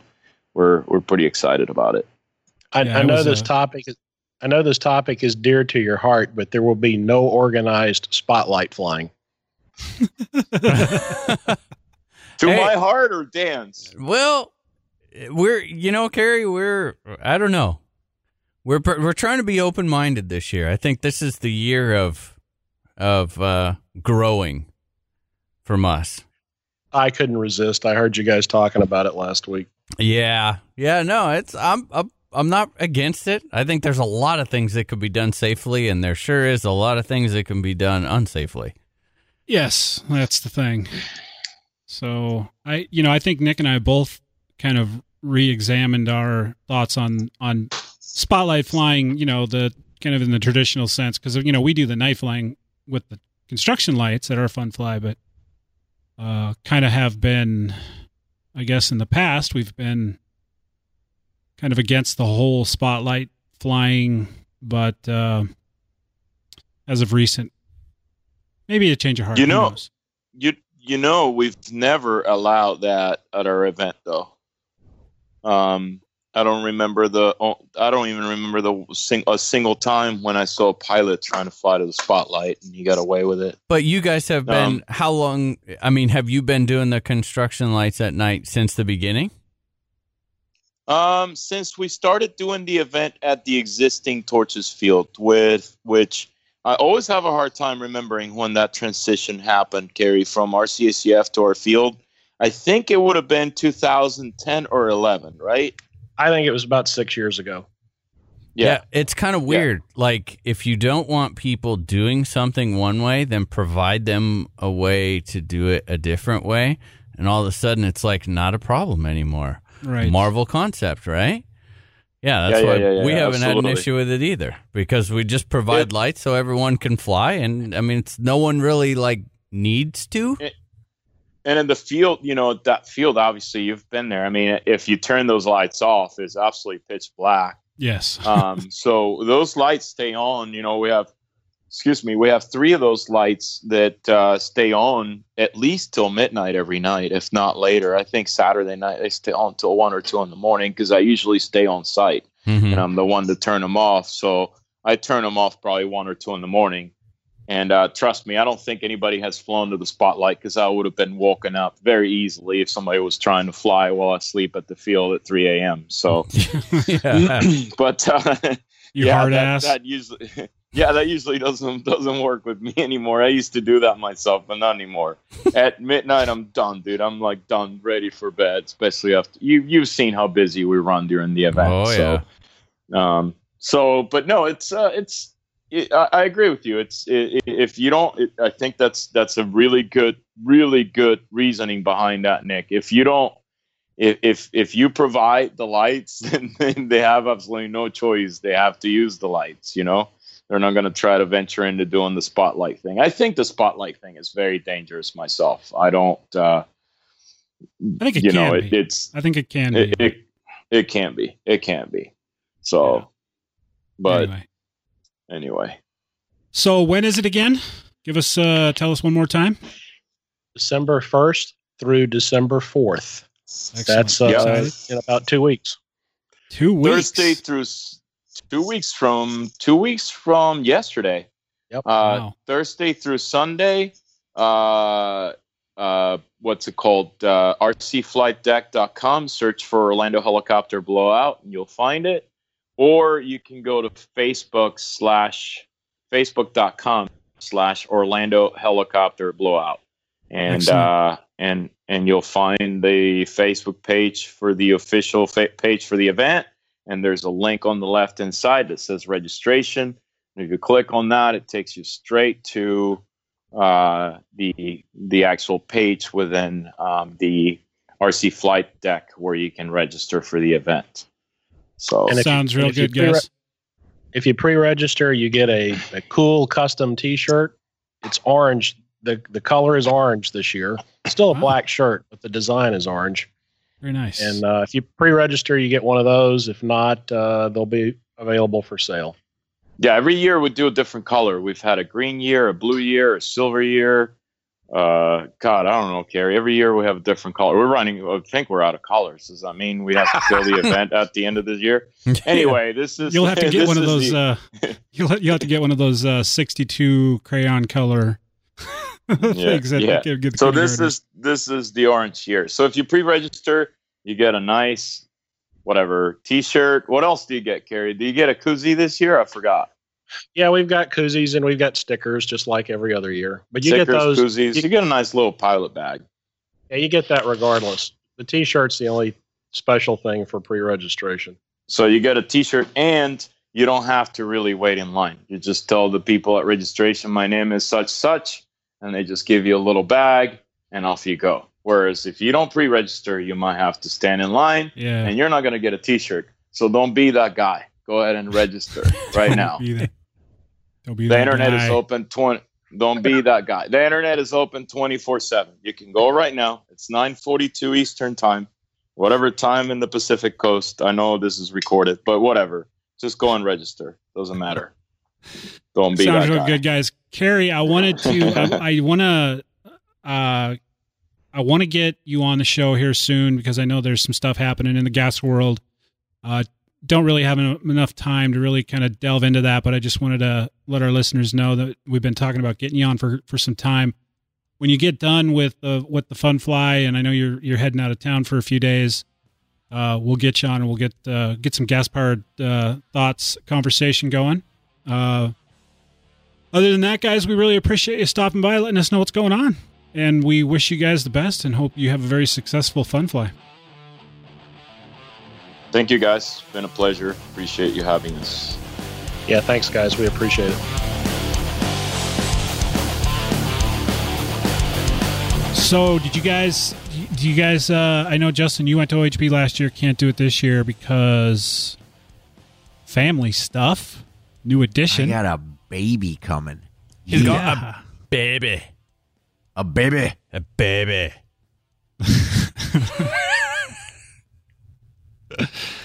Yeah. I sure enjoyed when we made our trip down there, and I know I was talking with Carrie the other day on the phone. They're pretty excited. He's pretty excited about this year's event.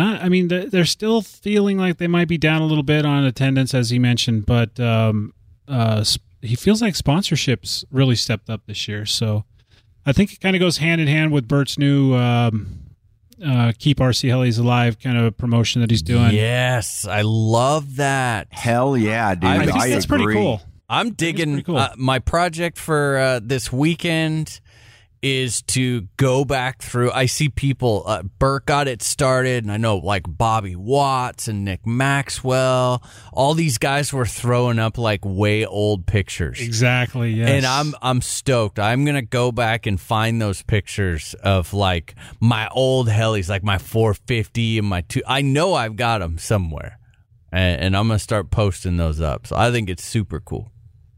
Yeah, I was actually thinking the same thing because I'm gonna go through. I know somewhere I've got a bunch of photos of like the old Bergen and just from way back then, flybarred machines from back in the day. I think that's pretty cool. That's the one thing I did. The participation is pretty impressive. I mean, the people who are digging into that hashtag and starting to post those old photos of those old machines, it's kind of cool to see. So just kind of supporting the hobby as a whole, I think it's a great idea, because I think that about wraps this one up. We should do some emails. We should. If I wanted to get in touch with you, how would I do that? You would send me an email to nick@rchelination.com. Catch me on Facebook at nicklenrchn, or sometimes you can snag me in our Heli Freak forum over there, which, by the way, is doing wonderful. Yes, it is. How about you, Justin? You could send me an email to justin@rchellynation.com or catch me on Facebook or the forums as Justin Pucci. If you wanted to get an email off to Jesse, you could do that at jesse@rchellynation.com. And Jesse also, I just think it's just Jesse Solomon on Facebook, isn't it? Yeah, that's what it is. Sage, S-A-J-E, Sage at rchellynation.com. Sage Marvin on Facebook, and some weird-ass name on the Facebook or in the forums. Don't know.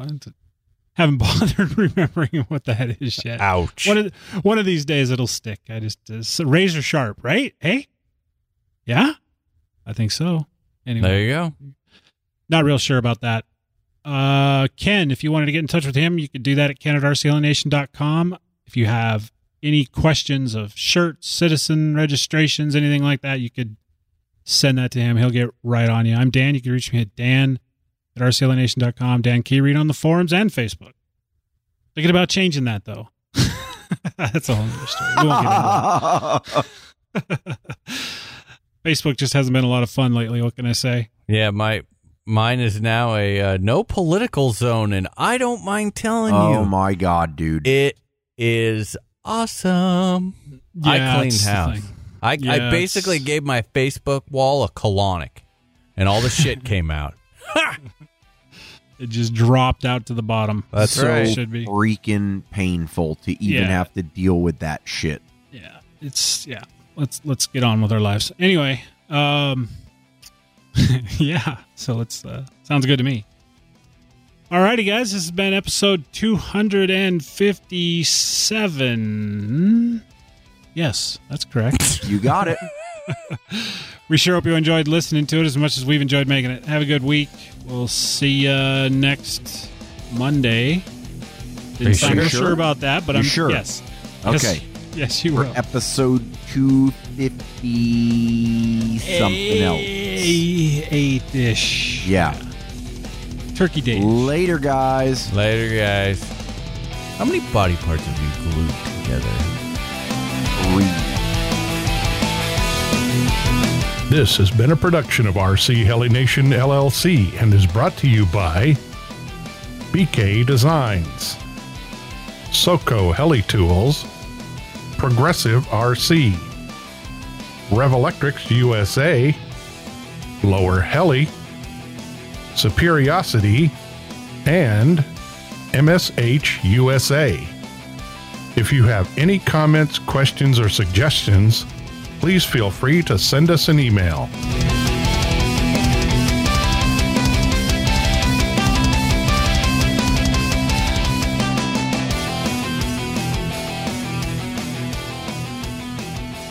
Right. So a 3 does a 2.5.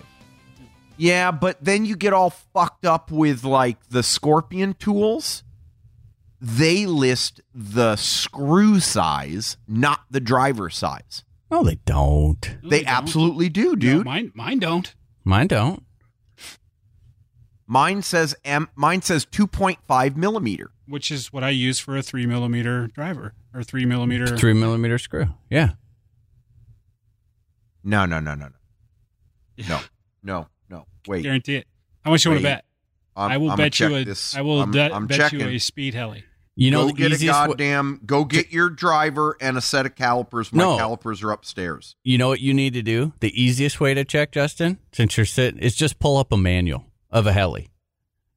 Like pull up a Goblin 700. You know every fucking screw on the side frame of that takes a 2.5 millimeter driver. Let's see. Yeah.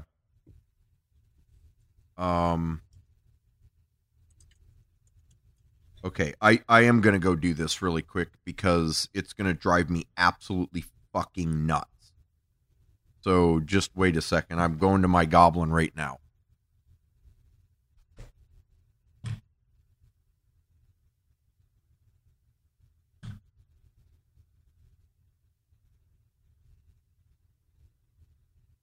It was funny, Dan, because I was like, I'm 90% sure that's confirmation. 2.5 driver fits into a 2.5 hex screw.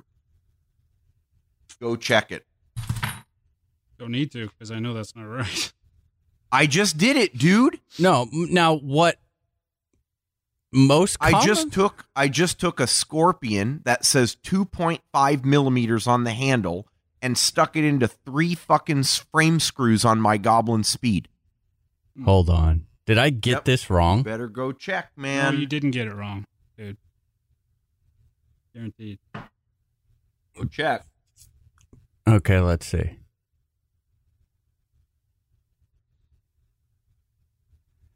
Yeah, no. Dude, Justin, look at the Goblin manual. M3s, M3x8s, all over the side frame. Your fucking handles are on wrong or some shit. So you're telling me that when you stick a 3 millimeter handle into the side frame, it fits? No. A 2.5 fits the side frame bolts, which are M3 by 8 millimeter. Okay, yes, you're right. I'm on board. Yeah, okay, fine. I was getting mixed up. That's not why I said M4, though. I really thought I heard fucking 4 millimeter head, so it doesn't make a difference. I was an idiot either way.